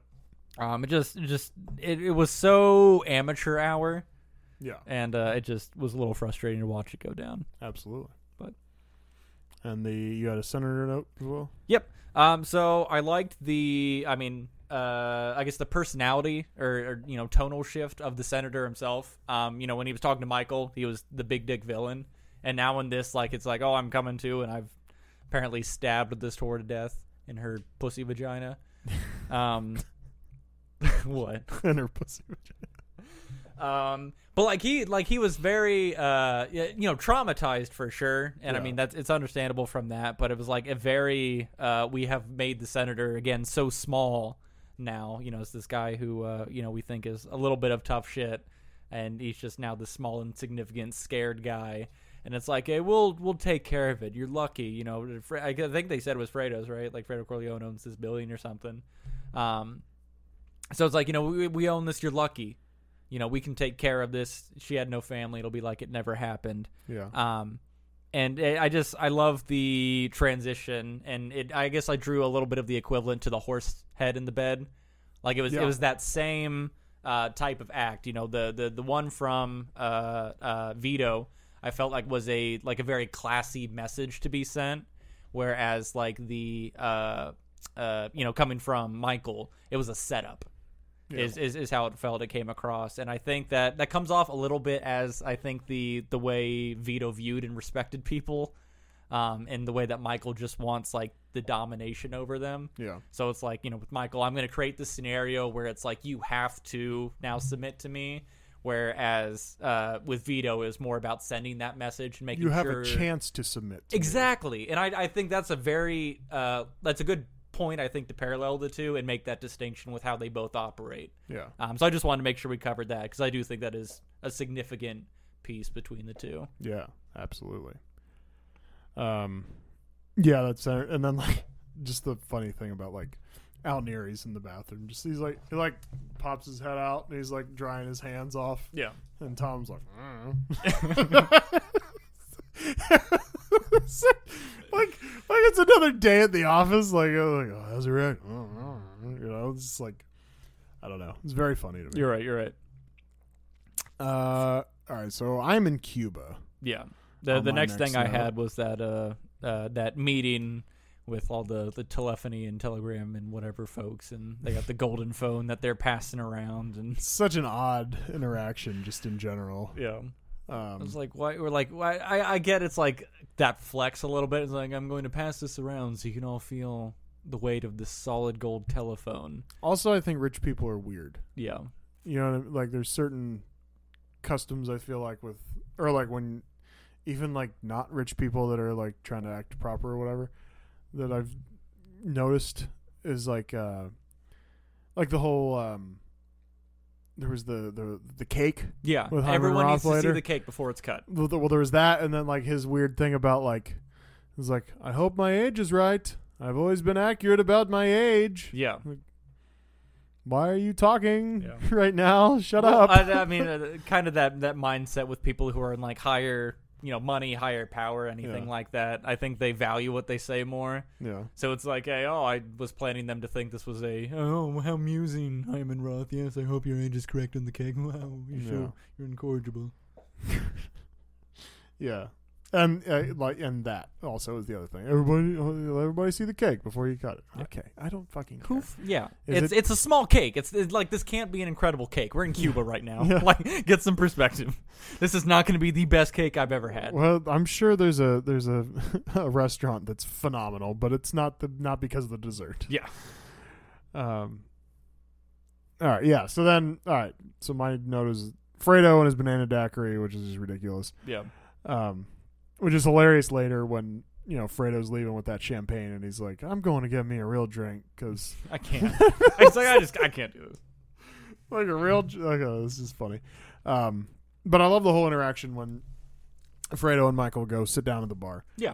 Because this is one of Michael's warm moments, right? Where he's, he just wants to hang out with his brother. Like, he's not like, There's no This isn't- job. There's no business talk. It's like, let's just. This is what's going very, on? very not Michael as far as the rest of the movie goes. He's just like, well, let's just sit. And then Fredo's like, fuck, this is good. Like, why did we do this before? Yeah. I was mad at you, Mike. And even still, right there, Michael still is just like, what? Yeah. Like, what? This is cool, right? Like, He's like, why are you so upset? Like, I'm glad we get to do this. Yeah, but Yeah. we probably should spend more time like, together. But oh, you were mad at me? Okay, well, that's it's okay. all right. You don't got That's to be all mad. right. It's fine. And then, so his whole quote earlier, with Pentangela, keep your friends close, your enemies closer, which is not an original Michael statement by any means. I'm pretty sure that's like from The Art of War, the Sun Tzu thing. So Vito wasn't very original either. Sure. But he did keep his enemy closer. He just had no idea. He didn't know that he was doing that. that he yeah. was keeping his enemy closer. It was his brother all along. He had no idea. And then his quote there was at the party when he finally confronts Fredo on it. And like, fucking kisses him and he's like, I know it was you, Fredo. You broke my heart. And then Fredo's like squirming and he's like, I don't you like broke this. my heart. Yeah. But yeah, no, it's when they're outside in that is that like a cafe or bar, I guess, like whatever. Yeah. Whatever. When they're out at that thing. They're having drinks. Yeah, when they're having the Outside drink or in whatever Cuba. in Cuba. It was just really, I guess, interesting to see like how much context you can look at, like Fredo just spilling his heart a little bit at Michael, and how Michael is just not picking up on the signal that's actually there. There's so much trust that, like, Michael doesn't have a lot of trust in a lot of people, and Michael's just like, this guy's so stupid. There's no way he could do something Yeah. like betray me. And he's like, But later he finds out. He's like, yeah, like, just grab his head. and I think it's a little bit of that, like, he's stupid, like he wouldn't do something like this. But I think it is a little bit of that blind familial trust. You Yes. know, he's like this is my Very brother. blind. Like there's no reason why he would do this to me, because I wouldn't do this to him. And I think he just has something stuck in his head about like the family is still the family. The me and my brothers and stuff, and that there's nothing that's gonna break that up. There's no betrayal that can take place in that. Which just seems so uncalculated from Michael's perspective so far. And I think that just goes to show that even the cold delivery, like there's still a lot of like love that's within him for his family. Everybody's got some kind of hole in their game. Yeah. But yeah, I liked how bad of a job Alfredo did throughout all of Cuba at keeping things like low key, or like both him and Johnny Ola, because they were Alfredo Fredo was entertaining like those senators and like all those other like congressmen, maybe, I don't know. But like he's entertaining like all those guys, and he's like, oh, this is Johnny Ola, I don't think you guys have met. And they have the worst interaction there. That was the thing that got me with Michael. Is Michael like, it was like deliberate. looks like what?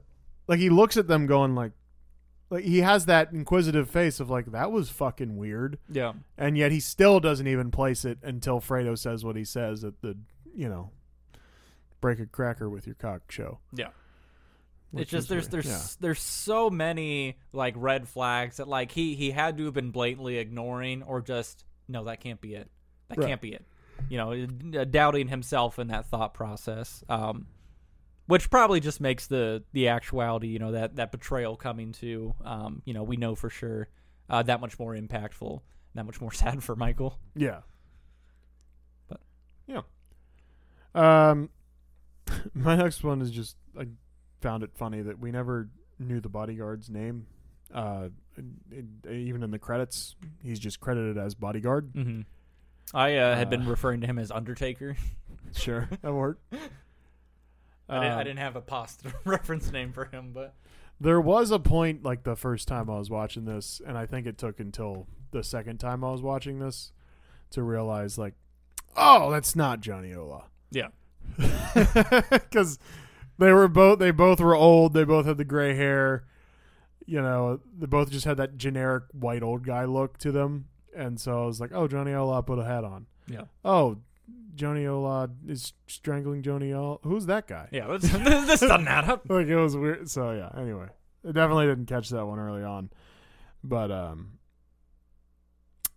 then I have a note just said, "Good old Breaker Cracker Cock," and Johnny Ola is played by Dominic Chianese, who is Uncle Junior in The Sopranos. So just Nice. a thought. And Roth's motivation revealed.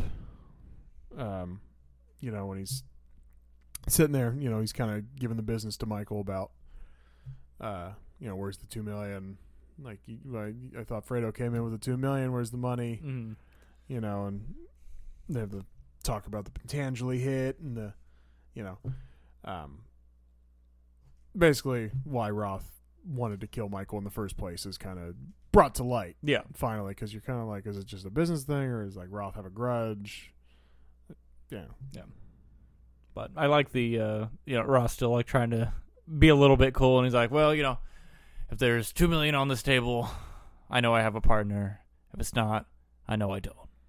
I'm going to take a nap. Yeah. It's like, It's like the most defenseless reaction to this conversation. You say something cool and then you're like, I'm going to go take a nap.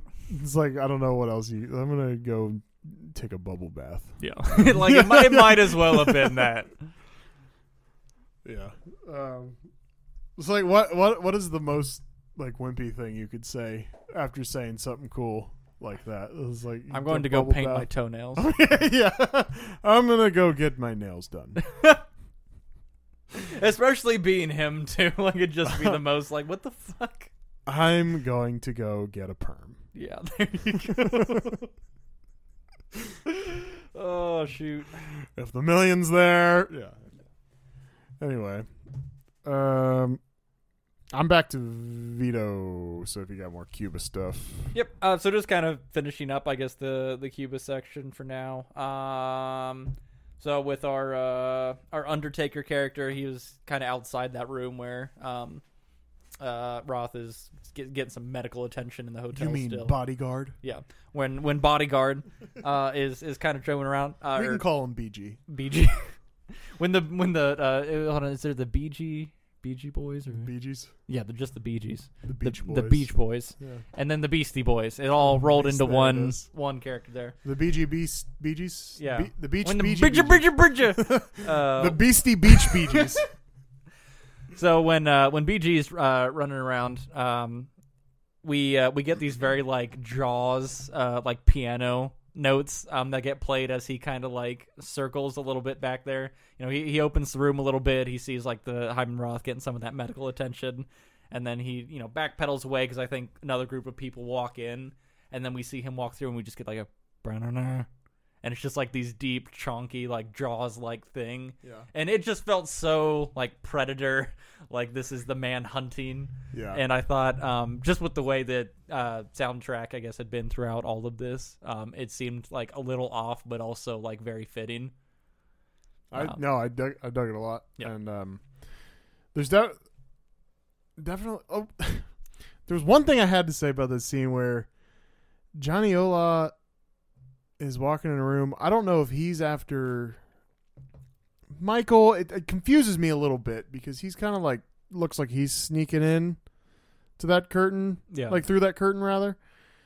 And then BG comes up behind him with hanger. Interesting one to strangle somebody with. I have not encountered a lot of hangers that are have the strength to.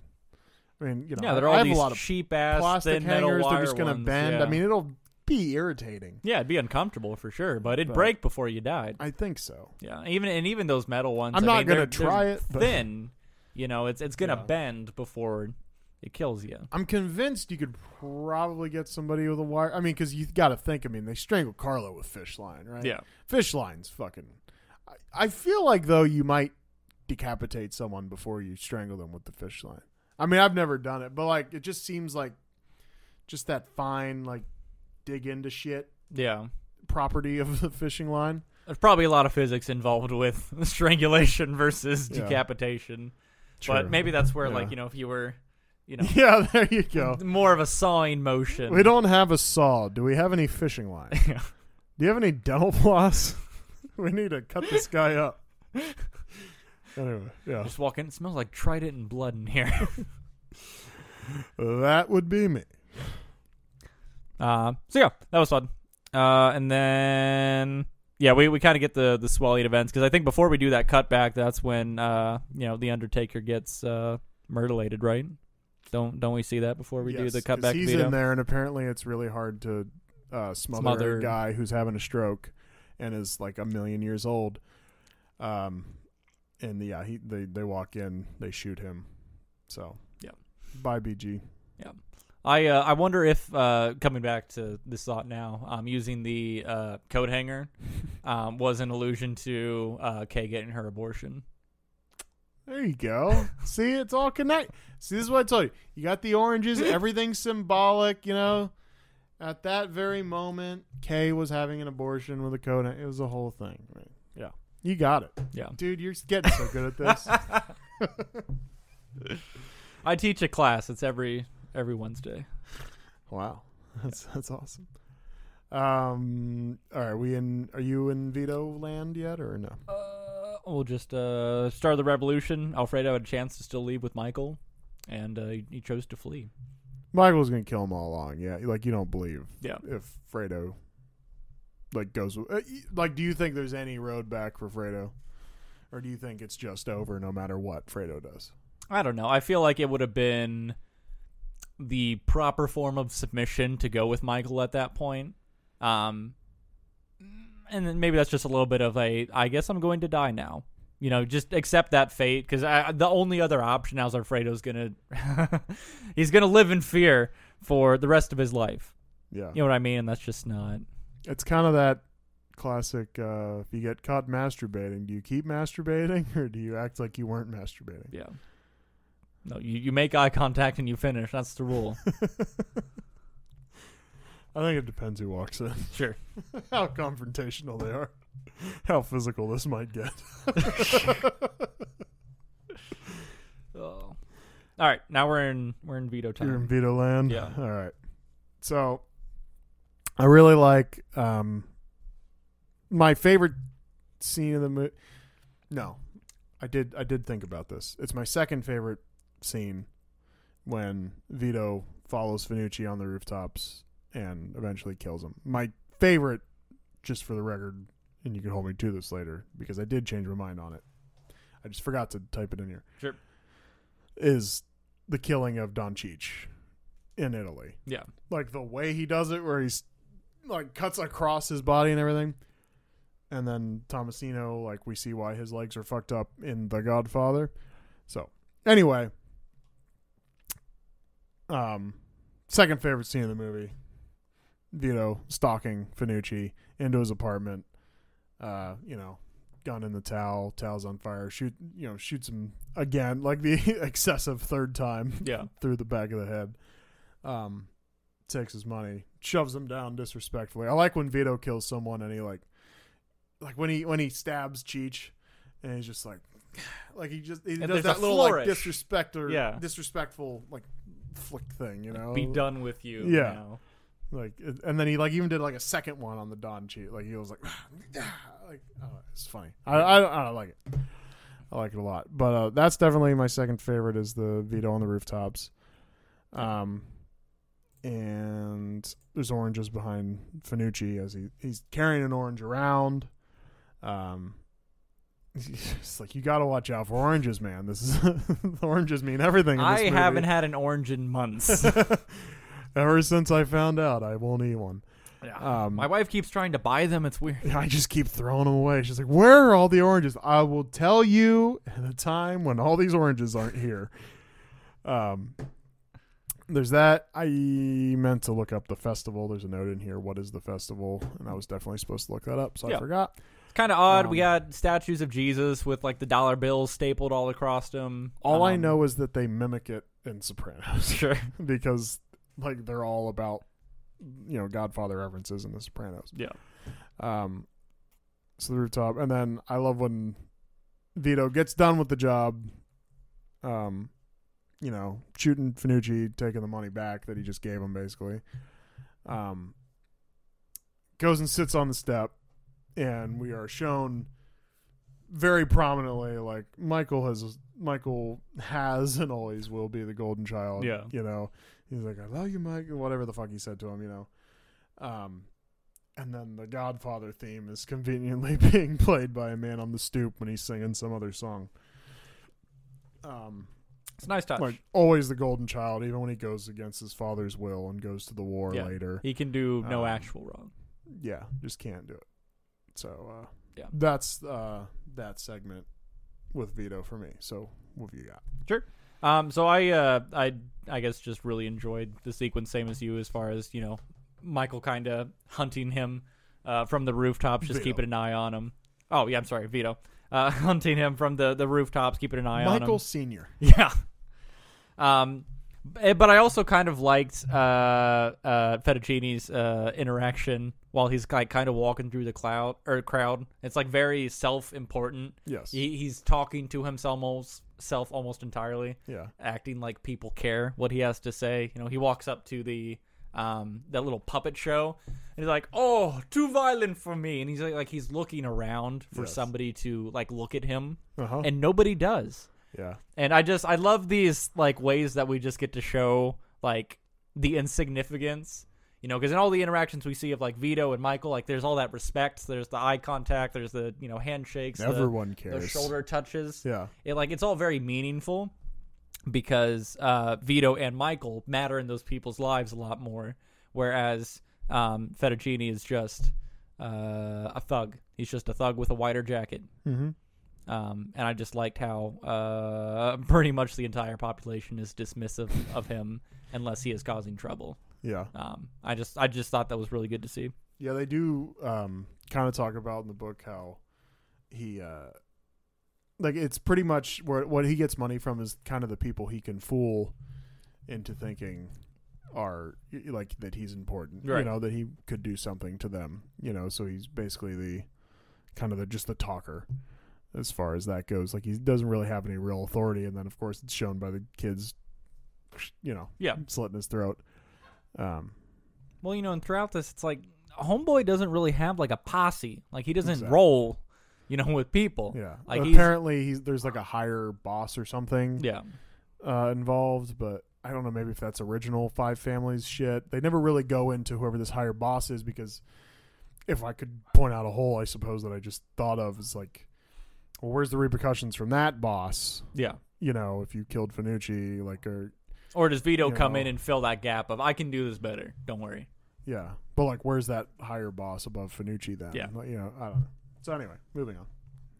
Cool. Yeah, that's finishing up my section there. So Okay. we're back to Michael. My next note is ADT has been around since 1874. I know that sounds like it doesn't belong in this podcast, but I was wondering about ADT because there was the sign on the gate Yeah. after our little intermission there. And ADT's been around since 1874. I That's know this sounds like some significant. sort of security research podcast. Thank you to our about sponsor, ADT. Yeah, it was called like American something telegraph. I don't remember the middle word. I didn't go into great detail, but I looked it up. 1874, just so we know. Sure. My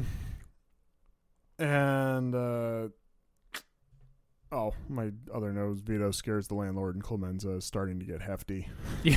It's like, And then I kind of skip around a little bit because I feel like the next little bit is just more of an observation piece. Where is your next note? my next Like, what thing is is like Michael being in that like courtroom. Okay, go ahead. So just that everything's very orchestrated, especially with Tom kind of being your support. You know, you have very carefully planned out things to say, but just the amount of confidence that you can speak of like these, like, I did no wrong, I'm not implicated in any of this, where it's like I'm not implicated in any of this, right? There is nothing leading me to show us, you know, I love that interaction. It's just the absolute confidence in yourself. And probably Tom, you know, at that point where it's just like, hey, we're good, right? I mean, Tom, like this is his the job. part where he gets to shine because like this whole movie, like he's just kind of been suppressed. I mean, you know, there's the hooker thing, and he's kind of a G there, where he's just calm, even though there's a dead hooker with, if I can quote you, pussy vagina stab wounds everywhere. But he, so this is kind of his time to shine here, where he's just, and the place where he's most confident. Yeah, with Michael there. So, but it was nice to see, kind of that come through a bit, because number one, I love Tom, so having him on screen and saying words is just a fun place to be. It's honestly one of like 3 reasons why 3 sucked. Yeah, because no Hagen. So, but yeah, I just thought, the absolute confidence and like, hey, yes, nothing's gonna land. We're good. Even though, like, when they leave the courtroom, they're like, this shit might land. Yeah. It's like you've set yourself up for like 3 counts of perjury or something with what's gone out. So we got to make sure then. We got to figure this out. We are not fucked. Yeah. And then coming up to that is when Michael and Fredo are talking. Okay. So. Yeah, do that. Cool. So coming to that is where Alfredo is just like slaunch, like in the most like pathetic looking position on this chair. He just looks so sad and pathetic and feeble, and it's great. It's a great way to show him, because that's who he is. Mm-hmm. But I just like the conversations. Like, he's just so defeated. Like, there's that remorse there. He's like, well, what was I supposed to do? It's like my kid brother taking care of me. It's like, I was passed over. Yeah. So like, I understand that. Like, I just feel like he's trying to make his case on like why he felt this way, but like, it's just so much too little, too late. I can handle things. Yeah. I'm smart. Like, and it's just, if you were an adult and you respected Michael in that way, it's like, you would have talked to him and be like, Mikey. Like, I wouldn't call him Mikey. No. First off. Like, I think that's one of Fredo's things. Like, stop calling him Mikey, Fredo.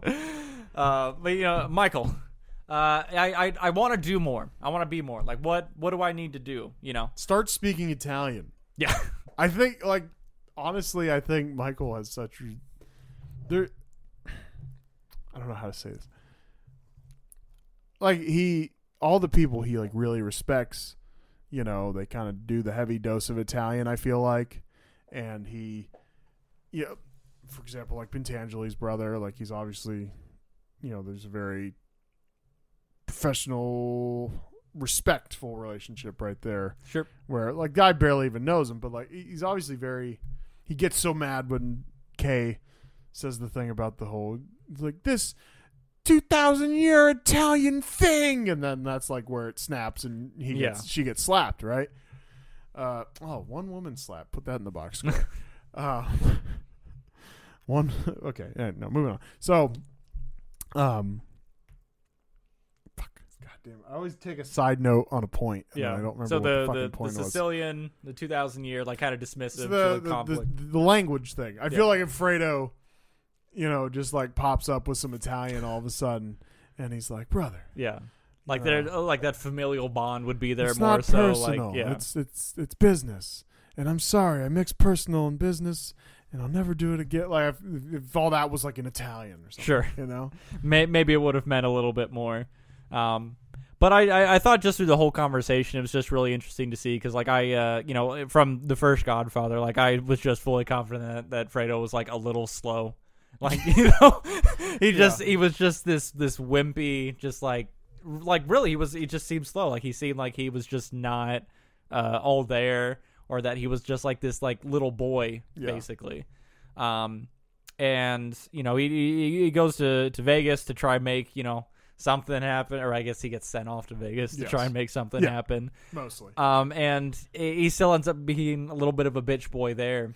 And it's just like it's his lifelong struggle of just trying to like do something himself, and that he can't matter. Like, he's trying so hard and he just can't possibly matter. And the dynamic of like, well, Mike, like, somebody's got to give it to me so I can do something. Yeah. And that's such an interesting thing. It's like, well, no one helped me do something all by myself. Yeah. I don't know. But I and it's almost like the spoiled or like entitled child a little bit. Yeah. It's like, I don't like, I feel like everyone else has like had that perspective, like, I need to do this because that's what needs to be done. Like, it's not like people are telling you to do things. It's not that people are like, hey, like, do this and it'll be good for you. It's, I need to do this. You know, we're bringing the whole family with us. Look, Connie can be a dumb slut by herself. Fredo, you figure out how to be a smart guy by yourself. No. But I just like this a lot because it seems like if Fredo had, I think, like, more time and he didn't fuck this up, that, like, he could have, like, had Michael, like, mentor him a bit, and he could have had something. I think Fredo just failed and didn't utilize the relationship he had with Michael and could have had with Michael to do something on his own. Yeah. And I think that realization kind of kicks in this conversation. And probably, you know, started rolling in his head back in Cuba when they were having the conversation. You know, why couldn't we have more things like this? You know, I think of just different time, different circumstance that he could have come to Michael, asked for that mentorship, and been worthwhile, been useful to the family in a meaningful way. And yeah, he fucked that up. He fucked it up. Yep. I got my next three are quotes. Okay. So just a what the fuck quote to me. I mean, I know what the guy means, but it's just funny to me where Pentangeli's in the barracks with those FBI guys, and you know, the guy's like, I got you a nice suit and I'll shave you myself in the morning. It's like, are you listening to you, man? Yeah. That just sounds weird. It's like, I don't know if that's supposed to come off as like butlery or like I'll service you, I will shave you and clean you and bathe you and give your balls a tug. Right. All these things. But obviously then Frankie doesn't testify, so yeah. Bringing in the brother works. So that's interesting. So there's not really a what would you do scenario there, because it's like, well, okay, so say you're in the mob and you were from Italy and you had a brother who's from Italy. He stayed there and he's like really serious. He's well respected there. Mm-hmm. And there's this 2,000-year Italian thing, Cosa Nostra, and then you know, there's a vow of silence, the omerta, right? And so you got caught snitching, and then your brother comes over from Italy and he's real serious, and then he's gonna be very disappointed in you. Mm-hmm. What would you do? Like, that's a very weird what would you do, but I mean, would you testify? I think I'm built like a coward a little bit. I want to stay alive. Yeah. There's some ways, you know, it's like I believe in doing the right thing, but I feel like if I was in his shoes, the staying alive would be the focus. So might be a little self-preserving, but I don't know. I don't know who's going to come for me after that.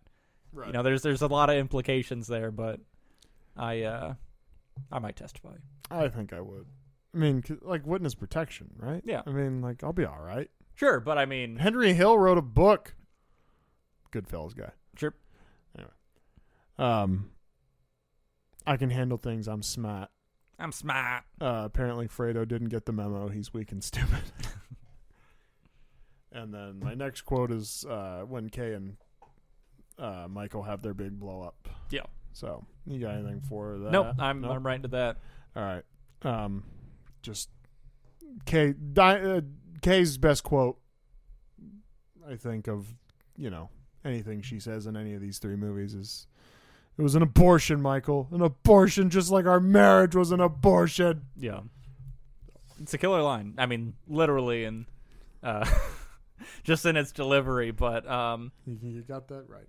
But no, it's very good, and it's impactful, and really the whole conversation that leads up to this, I think, is just hard hitting. You know, she says it's too late for the promises. You know, she's just very. I don't think there's anything that can be done to fix this. Like, I just, and in this, as she says, in this moment, I don't feel any love for you. I feel no love for you. All. I never thought that would happen. Yeah. Wow, I'm bad at quoting. No, I'm just too good at it. Yeah. It's sad. It's sad thing. But this conversation is sad too, because I feel for Michael in this way, that it's like, you know, he is just so convinced that like it's like her duty almost to just be understanding and accommodating. It's like, I can't tell you everything, you can't be in on this, I just need you to support blindly. And I think that's just the hope, because Mama you know, kind of did that same thing. You know, she was just chill as shit. She's a good mom, and she didn't get in the way. She understood, you know, kind of her role in things, and she just wasn't getting in the way. And I feel like Kay just makes it about her, and she doesn't get to be a person. She gets to be Michael's wife, and that's just the situation. That's why you gotta marry a nice Italian girl, Mikey. Yeah. That's what did him in. But so, do you completely agree with Kay though? And the like, just because she's so mad at him for what? I mean, I guess you can go like, well, because you're not legit like you said you would be. And then, but at the same time, like, he's providing this amazing life. Yeah. But I think that's not always enough, and I can understand that, perspective of it. I don't think this is just the life she wanted. I think she wanted something simpler. I think she wanted a husband and kids, and they'd come home and spend his time together and all this. And I think just the implications of, my husband is on, a TV broadcast in front of millions of people, saying like, oh, I didn't commit these crimes. When it's very clear that he's, had a hand in all this. That's not the lifestyle she wants. And I mean, I understand that, but it's like also like you signed up for this. Like you had all this knowledge going into this. Like it's just you just don't like it anymore. And like it's okay, but like it's just not that easy. And I don't think she has the perspective of it's not that easy to exit this position, this type of lifestyle. It's not an option. So I think she's dumb for that, but I understand wanting to not deal with it anymore. I just think she needs to get the perspective that she is no longer a person quite so much as just a unit of support for the children, basically. Which is no life for a person. No, it's not. But that's. I guess what I'm thinking is like, what are these things that she's so mad at him for? Like. I can see what Carmela's mad about with Tony Soprano in The Sopranos. Sure. Because Tony's running around just fucking anything that moves, and he comes home late, and he's drunk, and he falls into tables and shit. Well, so did Michael ever tell Kay about that time he got married in Italy? Well, okay, here's the thing, though. After that, she married him. You know what I mean? Like, I don't know that he fully disclosed the whole thing. I personally would have been a little irate of, but also I don't completely agree with him, but I don't completely disagree with him because think this way: you kill a guy, you're in Italy, has a bunch of mob implications back in wherever America. Mm-hmm. Why America slipped my mind there, I don't know. You're kind of stuck there for the foreseeable future, right? Yeah. Where are you going to get your nut? Not so focused on just the nut specifically. I mean, maybe a little, but at the same time, maybe you're just banned from America. Maybe that's just your thing now. Yeah. So maybe you're going, okay, well, Kay was fun. I loved her, but now I'm in Italy. I can love again. And there's this girl. And I mean, we're effectively broken up, right? I mean, I left and didn't say anything to her for many, many, many, many months now. Yeah. So I think that's kind of an unofficial breakup if I've ever heard of one. Despite Kay still writing letters. Despite Kay writing letters and just being like, well, he'll be here eventually. Yeah. Poor Kay. I think, I don't think, if you're in an Apollonia situation or you just, I have a girl. Like if the thought of I may or may not be able to go back to America and my girlfriend, like you're not even married yet. This is your girlfriend. Yeah. And you're like, well, my girlfriend, who I couldn't disclose any of this to, may or may not be waiting around, and I may or may not be able to go back. And you're like, well, I kind of am interested in this.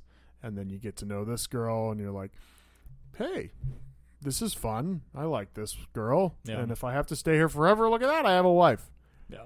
I mean, So- I see value in that, but like the way my brain processes is I've done a thing that demands retaliation from somebody. Yeah. So it's like even being in Italy, like my head is still thinking like there's a retaliation coming, and if I limit the amount of people that I can be gotten to from, I'm safer.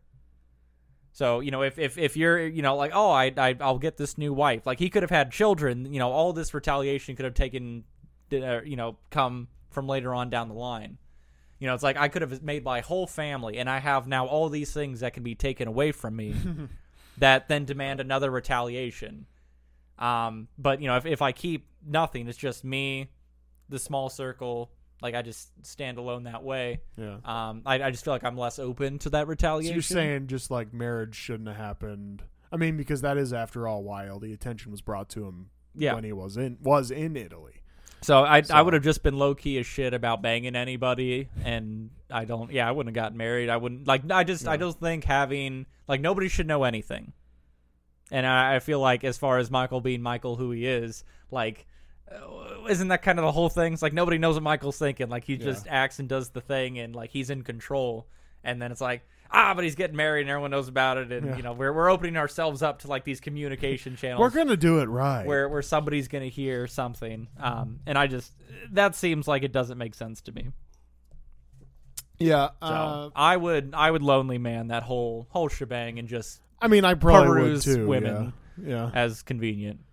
I would probably also not get married, but I am just thinking like, was he completely wrong there? Yeah, I don't think so, and I don't think that she would have still been mad about it at that point. yeah. I don't know if we're talking about Apollonia at that point. I mean, she does mention it in the third movie, but I don't know. We could talk this one around in circles, so we should probably just move on. It's all good. So I'm at my favorite scene when he kills Don Cheech. So, what are you at? Nope. Yep. I'm back to Vito. So go for it. So, favorite scene is killing Don Cheech. The revenge he's waited so long for. Just that entire Italy sequence is pretty good. I do wish the deleted scene is in there where he kills the original two bodyguards from when he was a kid. I think that's fun. Because I mean, for one thing, he shoots, Jesus Christ, he beats the guy with an oar, Which is just hilarious. the most pathetic murder ever. Yeah, because he rolls up. So you know, if we can describe it a bit, you know, he rolls up on this boat. He's standing up paddling. Yeah. He's like, "Are you?" And I'm forgetting his name. We're just gonna say Fred because I don't remember. Are you Fred? And he's like, "Yeah, I'm Fred." He's like, "Did you work for Don Cheech? John Cheech?" Don Cheech. And he's like, "Yeah," and he's like, "Cool." Whack. Yeah. And like he just crumbles. Yeah. Fred just crumbles and falls down. Well, he's so old. Yeah. You got to think that guy was in the prime. He was a little old. Yeah. When they were chasing 9-year-old Vito around. Now it's 1927. That was 1901. You know? But I guess I would have liked a little bit of. I'd 100%. You know, was just like, let's just do a drive-by boat shooting. Like, wouldn't that be kind of lit? Yes. And it would have been. It would have been cooler. But so be it. Yeah.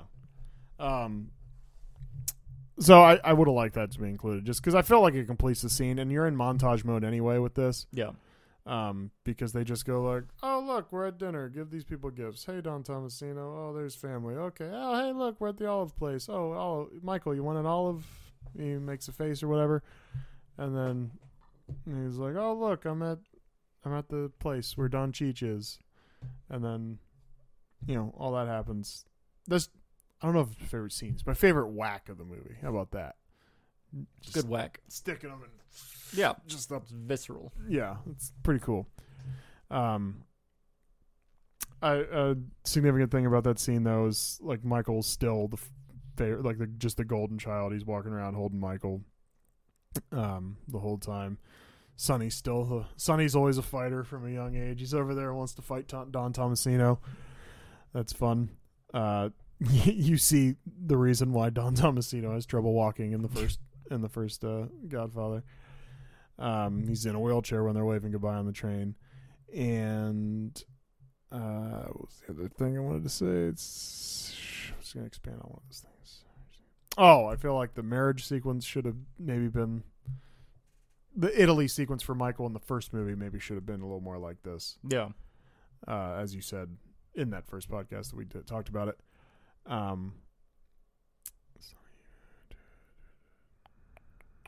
Fuck. I don't know. I'm forgetting something, but go on. Maybe I'll remember it. Oh, good. I always wondered if, like, the just in that scene where we're killing Don Cheech, if the thought crossed his mind of kind of letting things go a little bit. No. I know. So I was just kind of thinking about it because I went back to the conversation that Michael and Roth had. It's like, was that at that point? Yeah. Yeah, it was between Michael and Roth, and he's like, when I heard that, I guess it was Frank had been killed or whatever, he's like, I let it go. Oh, Mo Green from the... Or Mo Green, that's right, I'm sorry. It was like Mo Green's like, when I heard Mo Green, I let it go. I knew he was this type of person. I think Hyman Roth. Yeah. Jewish. The Godfather family is... Yeah. The Corleone family is Italian. I know. And the whole thing is a Sicilian never forgets. I'm just wondering if that thought ever came across his mind, but of just the can I let it go? But it's literally the reason they can't let it go. Yeah. The whole thing is like Sicilian never forgets, which I think is like kind of like a cliche line. That's how they end Godfather 3. Okay. It was like, I think it might have been the way they ended Coda. I don't know if they ended Godfather Part 3 with. I'm going to watch them both again before we do the next one. But I think it's the end of Coda when he says, because a Sicilian never forgets. And I'm like, it just didn't land for me. No, that's right. But yeah, that's the whole thing. So go. Yep, that's all good. So, I mean, that's kind of the thought I have wrapping up there. And then I go to R.I.P. Mama. R.I.P. Mama. A.K.A. Carmela. Apparently. She doesn't get a name. That's fine. Yeah, all that stuff goes on. I kind of find it funny that,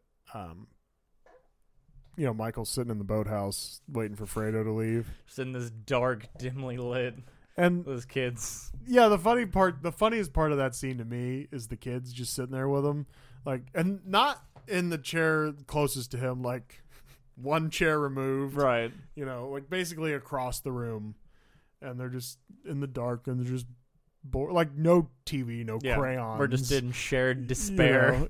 Just like I'm like, I don't know if you've met kids before, but they typically want to yell or play with something or whatever the fuck. Now, granted, I mean, some children I think have that capacity for mourning. Yeah. But I mean, so like at this point, Anthony's like 7 or 8, maybe. I'm not good with judging age, but he's probably 9-ish, I think. 9-ish, okay. So he 1947. he might have a little understanding of it, but he might be 11. Oh shit. Anyway. But either way, it's like, maybe they have some understanding, so they are He's kind of 10. mourning in some way. Because I think Michael's back in 47 from Italy, and then they get together, and then this movie takes place in 58. And so if you think baby conceived in 57, probably born in 58. 48. Yeah, 48. 58, and then he's probably 10. Okay. But yeah, maybe they're sad, and this is kind of like a family thing. We come into the silence, but maybe there was a conversation there. We only see what we see. But yeah, it just feels extremely uncomfortable to just, all right, we're gonna sit in the dark while your grandmother is dead in the room over there. But your uncle's over there, so we can't go right now. Yeah. Yeah. Just awkward. But going into this too, I mean, I have to imagine, because Fredo bothers to show up because he's a good son. I mean, you show up to your mom's funeral. It's what you do. But he had to have been pretty confident that, like, I'm going to die now, aren't I? Like, this is it. Like he had to have had it because he exchanged glances with the other guy who I'm forgetting. Neary, yeah. Al Neary. They had, like, an awkward exchange of glances. Yeah, Al's just kind of like... Yeah, and you know what I mean? So, like, I see that, I'm just like, he had to have known. You know what I mean? So it's like, That's it's why he's just like bawling and Connie's, Connie's just hugging him and he's just like, ah. But I love that just because it was just like we know, we have that understanding, we know what's gonna happen, and Fredo again just not using any opportunity in his life to be a man, and just grow. He's just gonna be the sniveling child and then Come die. on, sis, you think you can go talk to Mike for me? He doesn't say that, by the way. He might as well have. He though, might as well you know. have, yeah. And then so Connie goes in there and she's like, I was mad at you, which, like, there's a couple questions that kind of stem from all of this. Is like, which I had. Okay. So just from this whole funeral process, and then eventually, obviously, Freddy gets whacked at the end, but. So Connie's like, I was mad at you. I wanted to show you I could hurt you by taking your money and fucking a bunch of dudes. mm-hmm. As is She tradition. didn't say all that, but if you, let's say you're a woman, okay, or you know what? Let's just say you're a dude. Just say you're a person. It doesn't matter. And let's say your spouse is involved in the illegal shit, right? And your spouse betrayed the boss, and so then he gets killed for it. You're upset, but you get it, or you're just like, no, what the fuck? I'm gonna be mad at you forever. So again, I worry about retaliation. So This is obviously rational-minded people not having your spouse have just died. yeah, I mean, So- in that moment, I'm the god of thunder. If I could, strike down and Yeah. destroyed them and everyone they know and love, I'd probably be interested in that. But at whatever point I can get the rational part of the brain to maybe start kicking in, I mean, you kind of have that understanding that this is the risk, like this is the game. Yeah. And your spouse has lost the game, unfortunately, Yeah. but you don't necessarily have to. Right. And that goes to me being a coward, probably, in some of the self-preservation. But I also think that way. So yeah, I think I would have let it go. But I also think, especially if you're raised in it, like we could sit here and go like, oh, we know mob stuff. We watch mob movies. Like, I'm just saying, especially if you're raised in it and these are the things that happen with your dad grew up doing, you know what I mean? Yeah. You grew up, your dad's doing this shit all the time. People come around, then all of a sudden, people don't come around because guess what? Your dad had them killed because guess what? They weren't doing good shit. Yeah. Your husband was a piece of shit. If you grew up with all that, I think you can probably wrap your head around. And I think that's what she's finally done. mm-hmm. She understands coming the full game. circle is Yeah. like, okay, Carlo deserved to die. Actually, he, beat the shit out of me a lot of times, so he probably deserved to die for not only what he did betraying Sonny, Yeah, but, fuck that betraying me to a certain extent. So I would say, yeah, you probably, the question overall is like, would you forgive Michael if you were Connie? I'm saying yes. Do you have anything else on funeral before? Because then I have like Fredo, Tom questions. But I guess just the when Michael does finally come in and he gives Fredo the big dramatic hug. yeah, And it's just the goodbye. the goodbye, but not because he does let him kind of stay around a little while, right? Yeah. But But he's fishing with Anthony, And maybe that was to give himself time, maybe on deciding if this is what the move is. But I mean, I felt like it was very goodbye-esque. He does that another exchange of glance, Michael, and out here he do the the look, and I feel like that understanding still there, where it's like, I don't know, let's give it a minute. But in the presentation, I just feel like the desperate grip. We see like the hand, wrapping around Michael, and like just this desperate grip. yeah, And I feel like it's that trying his hardest to hold on to, both that moment, because he's like, I'm toast, but also just to Michael as well. yeah. So it felt very goodbye to me. No, that makes sense. Would you stay if you were Tom? Because Tom gets that job offer, and then Michael's like giving him shit for even getting the job offer. Like Michael's, for whatever reason, is just like real shitty with Tom by the end of this movie for whatever reason. Like I don't know if he's harboring resentment for him because he thought he should have maybe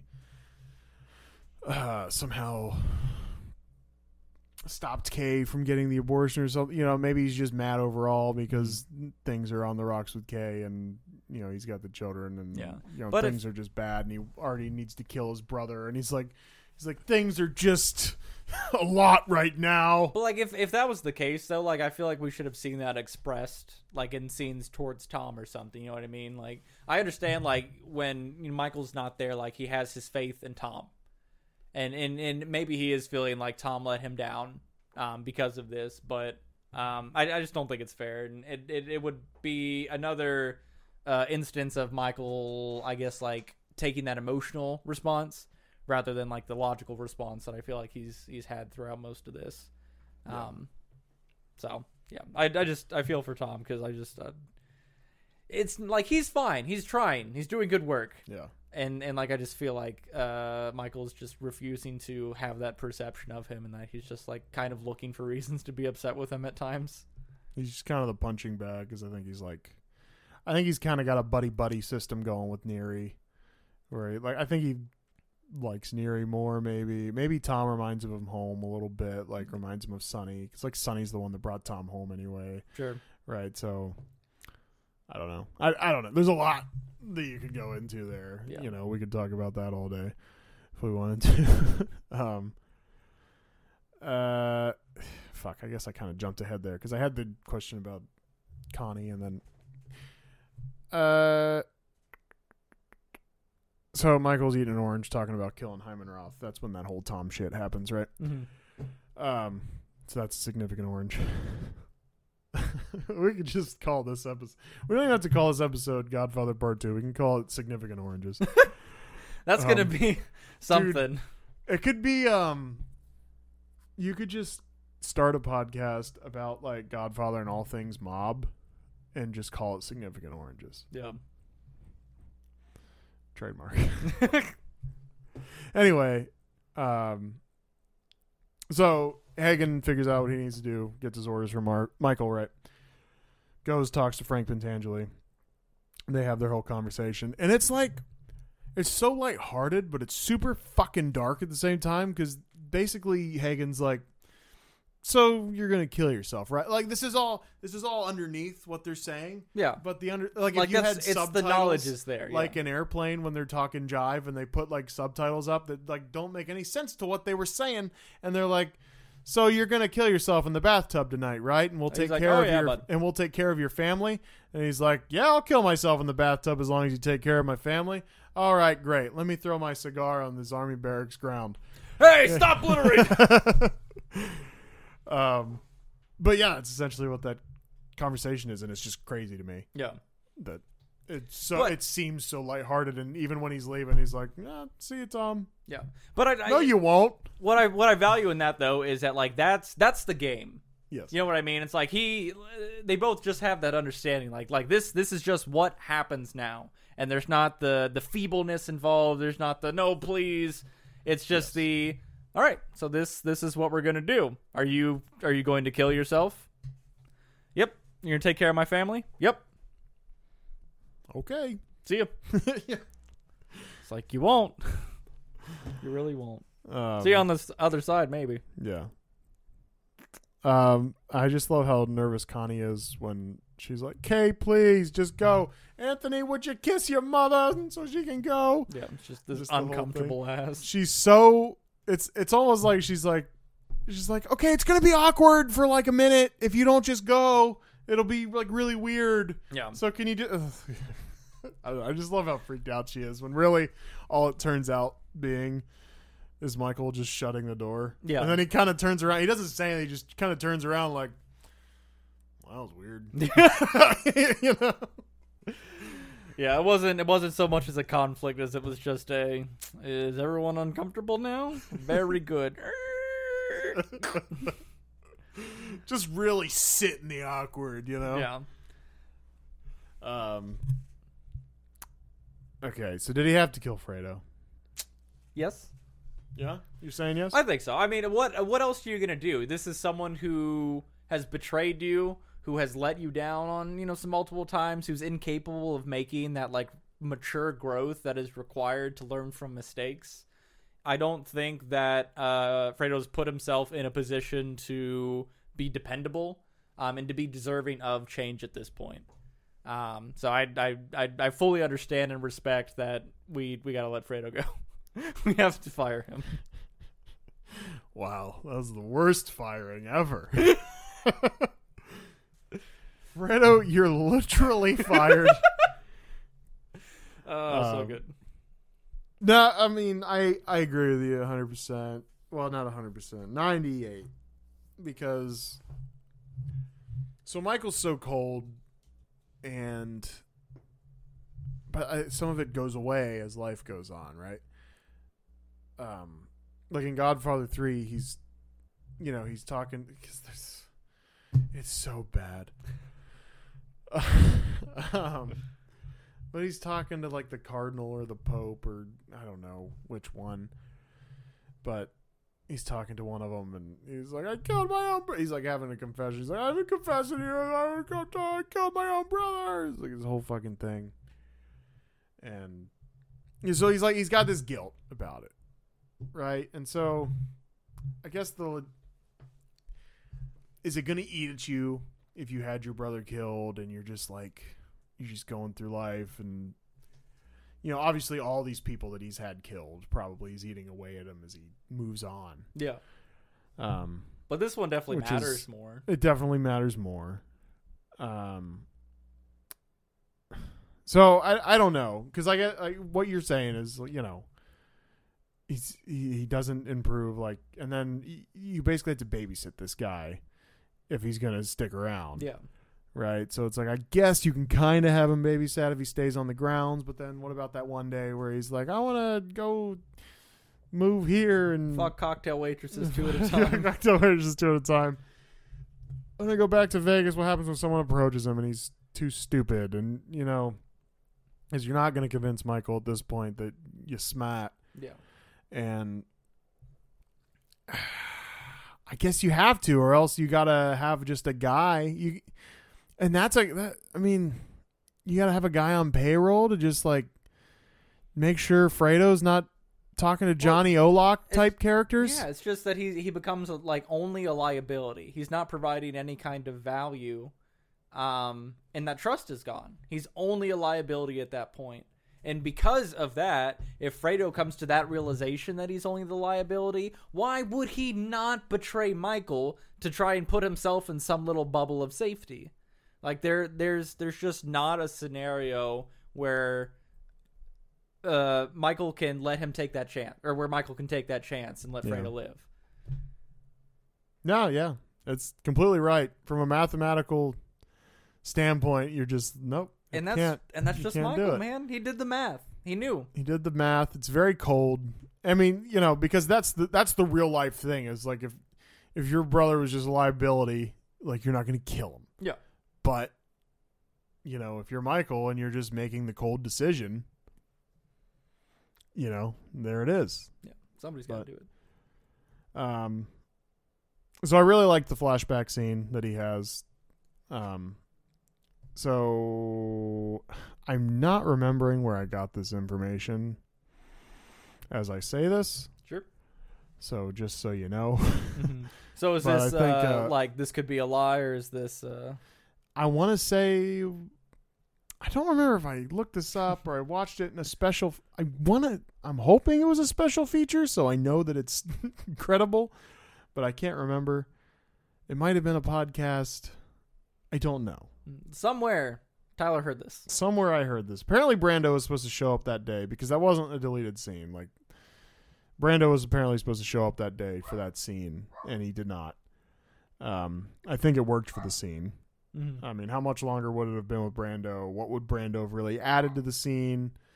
I mean, is Brando just going to do a wise shaming of Michael? I don't know. I don't think there's really... I think the anticipation of what will the Don do when he sees him and finds out this information? And I think it's fine. I think it's great the way it is. We already know he doesn't approve. But I love the way the movie ends with the flashback, and then Michael kind of sitting there, smoking the cigarette on the property, right? He's just kind of like, because you know what he's pondering. He's pondering all these decisions, even back to this earliest decision, it's kind of where we fade in on him sitting there having his cigarette is, this decision way back when to, join the military or Marines. Mm-hmm. This is life different, this way or that way. Yeah, you start running through those what ifs and what could I have done differently. And so you go back to the first one, and then it's like, well, then would I have come to the decision to kill my brother? Okay, and then would I have come to the decision to kill? Yeah. So, his brother's dead. He's divorced. Most people he started with are gone. Like, I mean, Rocco dies murdering Roth. So probably definitely the thoughts of similar times. Right there, with family. I mean, there's a fruit bowl behind Tom Hagen there. I think there's an orange in it. I mean, you got to think Tessio, Sonny, Carlo, and Tessio, Sonny, Carlo. One other dead person in that room. Tessio, Sonny, Carlo, or maybe not. Maybe not 4 dead people. God, why am I blank on the scene? Anyway, a lot of death in that room. That's all.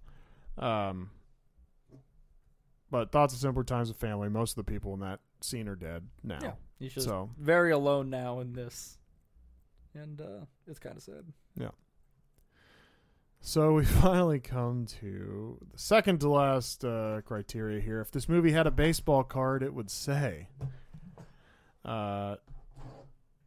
19 deaths, 12 cigarettes smoked by Michael, 7 oranges with significance, 3 failed assassination attempts, and the asterisks on some of those stats are, does Vito's dad count on the deaths? I generally like on-screen deaths, not implied deaths. Okay, so 18 if you do that. Does Don Cheech's second bodyguard count? Because I don't know that we show him dying. Because, I mean, Tomasino shoots at him, but he hit Tomasino. I mean, I imagine the only reason he would stop shooting is because he was shot. So we count him? I'd say so. Okay, so if you take off the dad... We wouldn't want him to survive, so... If you take off the dad, then we're talking about 18 deaths. Sure. A lot of fruit on the... Oh, yeah, we talked about this. Death. The orange. Yep. Symbolic of the Cuban government. And does Michael's cigarette in the flashback count? Because if not, then it's 11. That's picky, but it counts. It's on screen. All right. And then what do you... I think rating's good. I'm sure, people would... I don't know. I think people like ratings. I don't know. Who knows? No one listens to this. If you made it this far, let us know. Yeah, Consequences Hotline at yahoo.com. I'm just saying it's a solid 9 once again. It's 2 phenomenal stories weaved together. I mean, it's old. There's a couple goofy things. Whatever. It's a fantastic movie. Not a lot of holes or gripes and continuity issues. But if I got to choose between the 2, it's the first one for me. Yeah. What would you say? I'm kind of with you there. I like the mob stuff just slightly less than you, so I'd say this sits at probably like an 8.7, 8.5 for me, somewhere in that range. I think I like this one better than the first one at this point. Kind of going back through more recently, I just think maybe it's even just because I took better notes throughout this one, but I think I also liked it more, so I took more notes, and that was kind of my justification there. But I love just the heavy, going back to Vito's side, going back to Michael's side. I like that we had just those 2 components that we floated in and out of.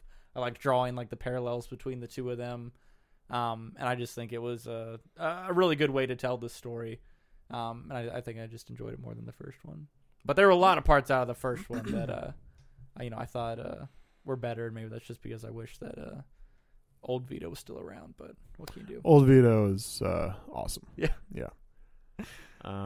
Okay, cool. So you can hit us on the Instagram, the Twitter. It's all Content Crisis at Content Crisis 1 on Twitter. I don't know what our ad is on Instagram, really. It's either Content Crisis or Content Crisis 1. So Probably, yeah, something like that. Do we do ads on Instagram? I guess you do, right? you Yeah, still we'll have have like a I'll have to handle, I look guess. at that. Yeah, I'll have to check that out. we're definitely on there. Not sure We're how, on it. but Type in Content Crisis. Who types in the tags anyway, right?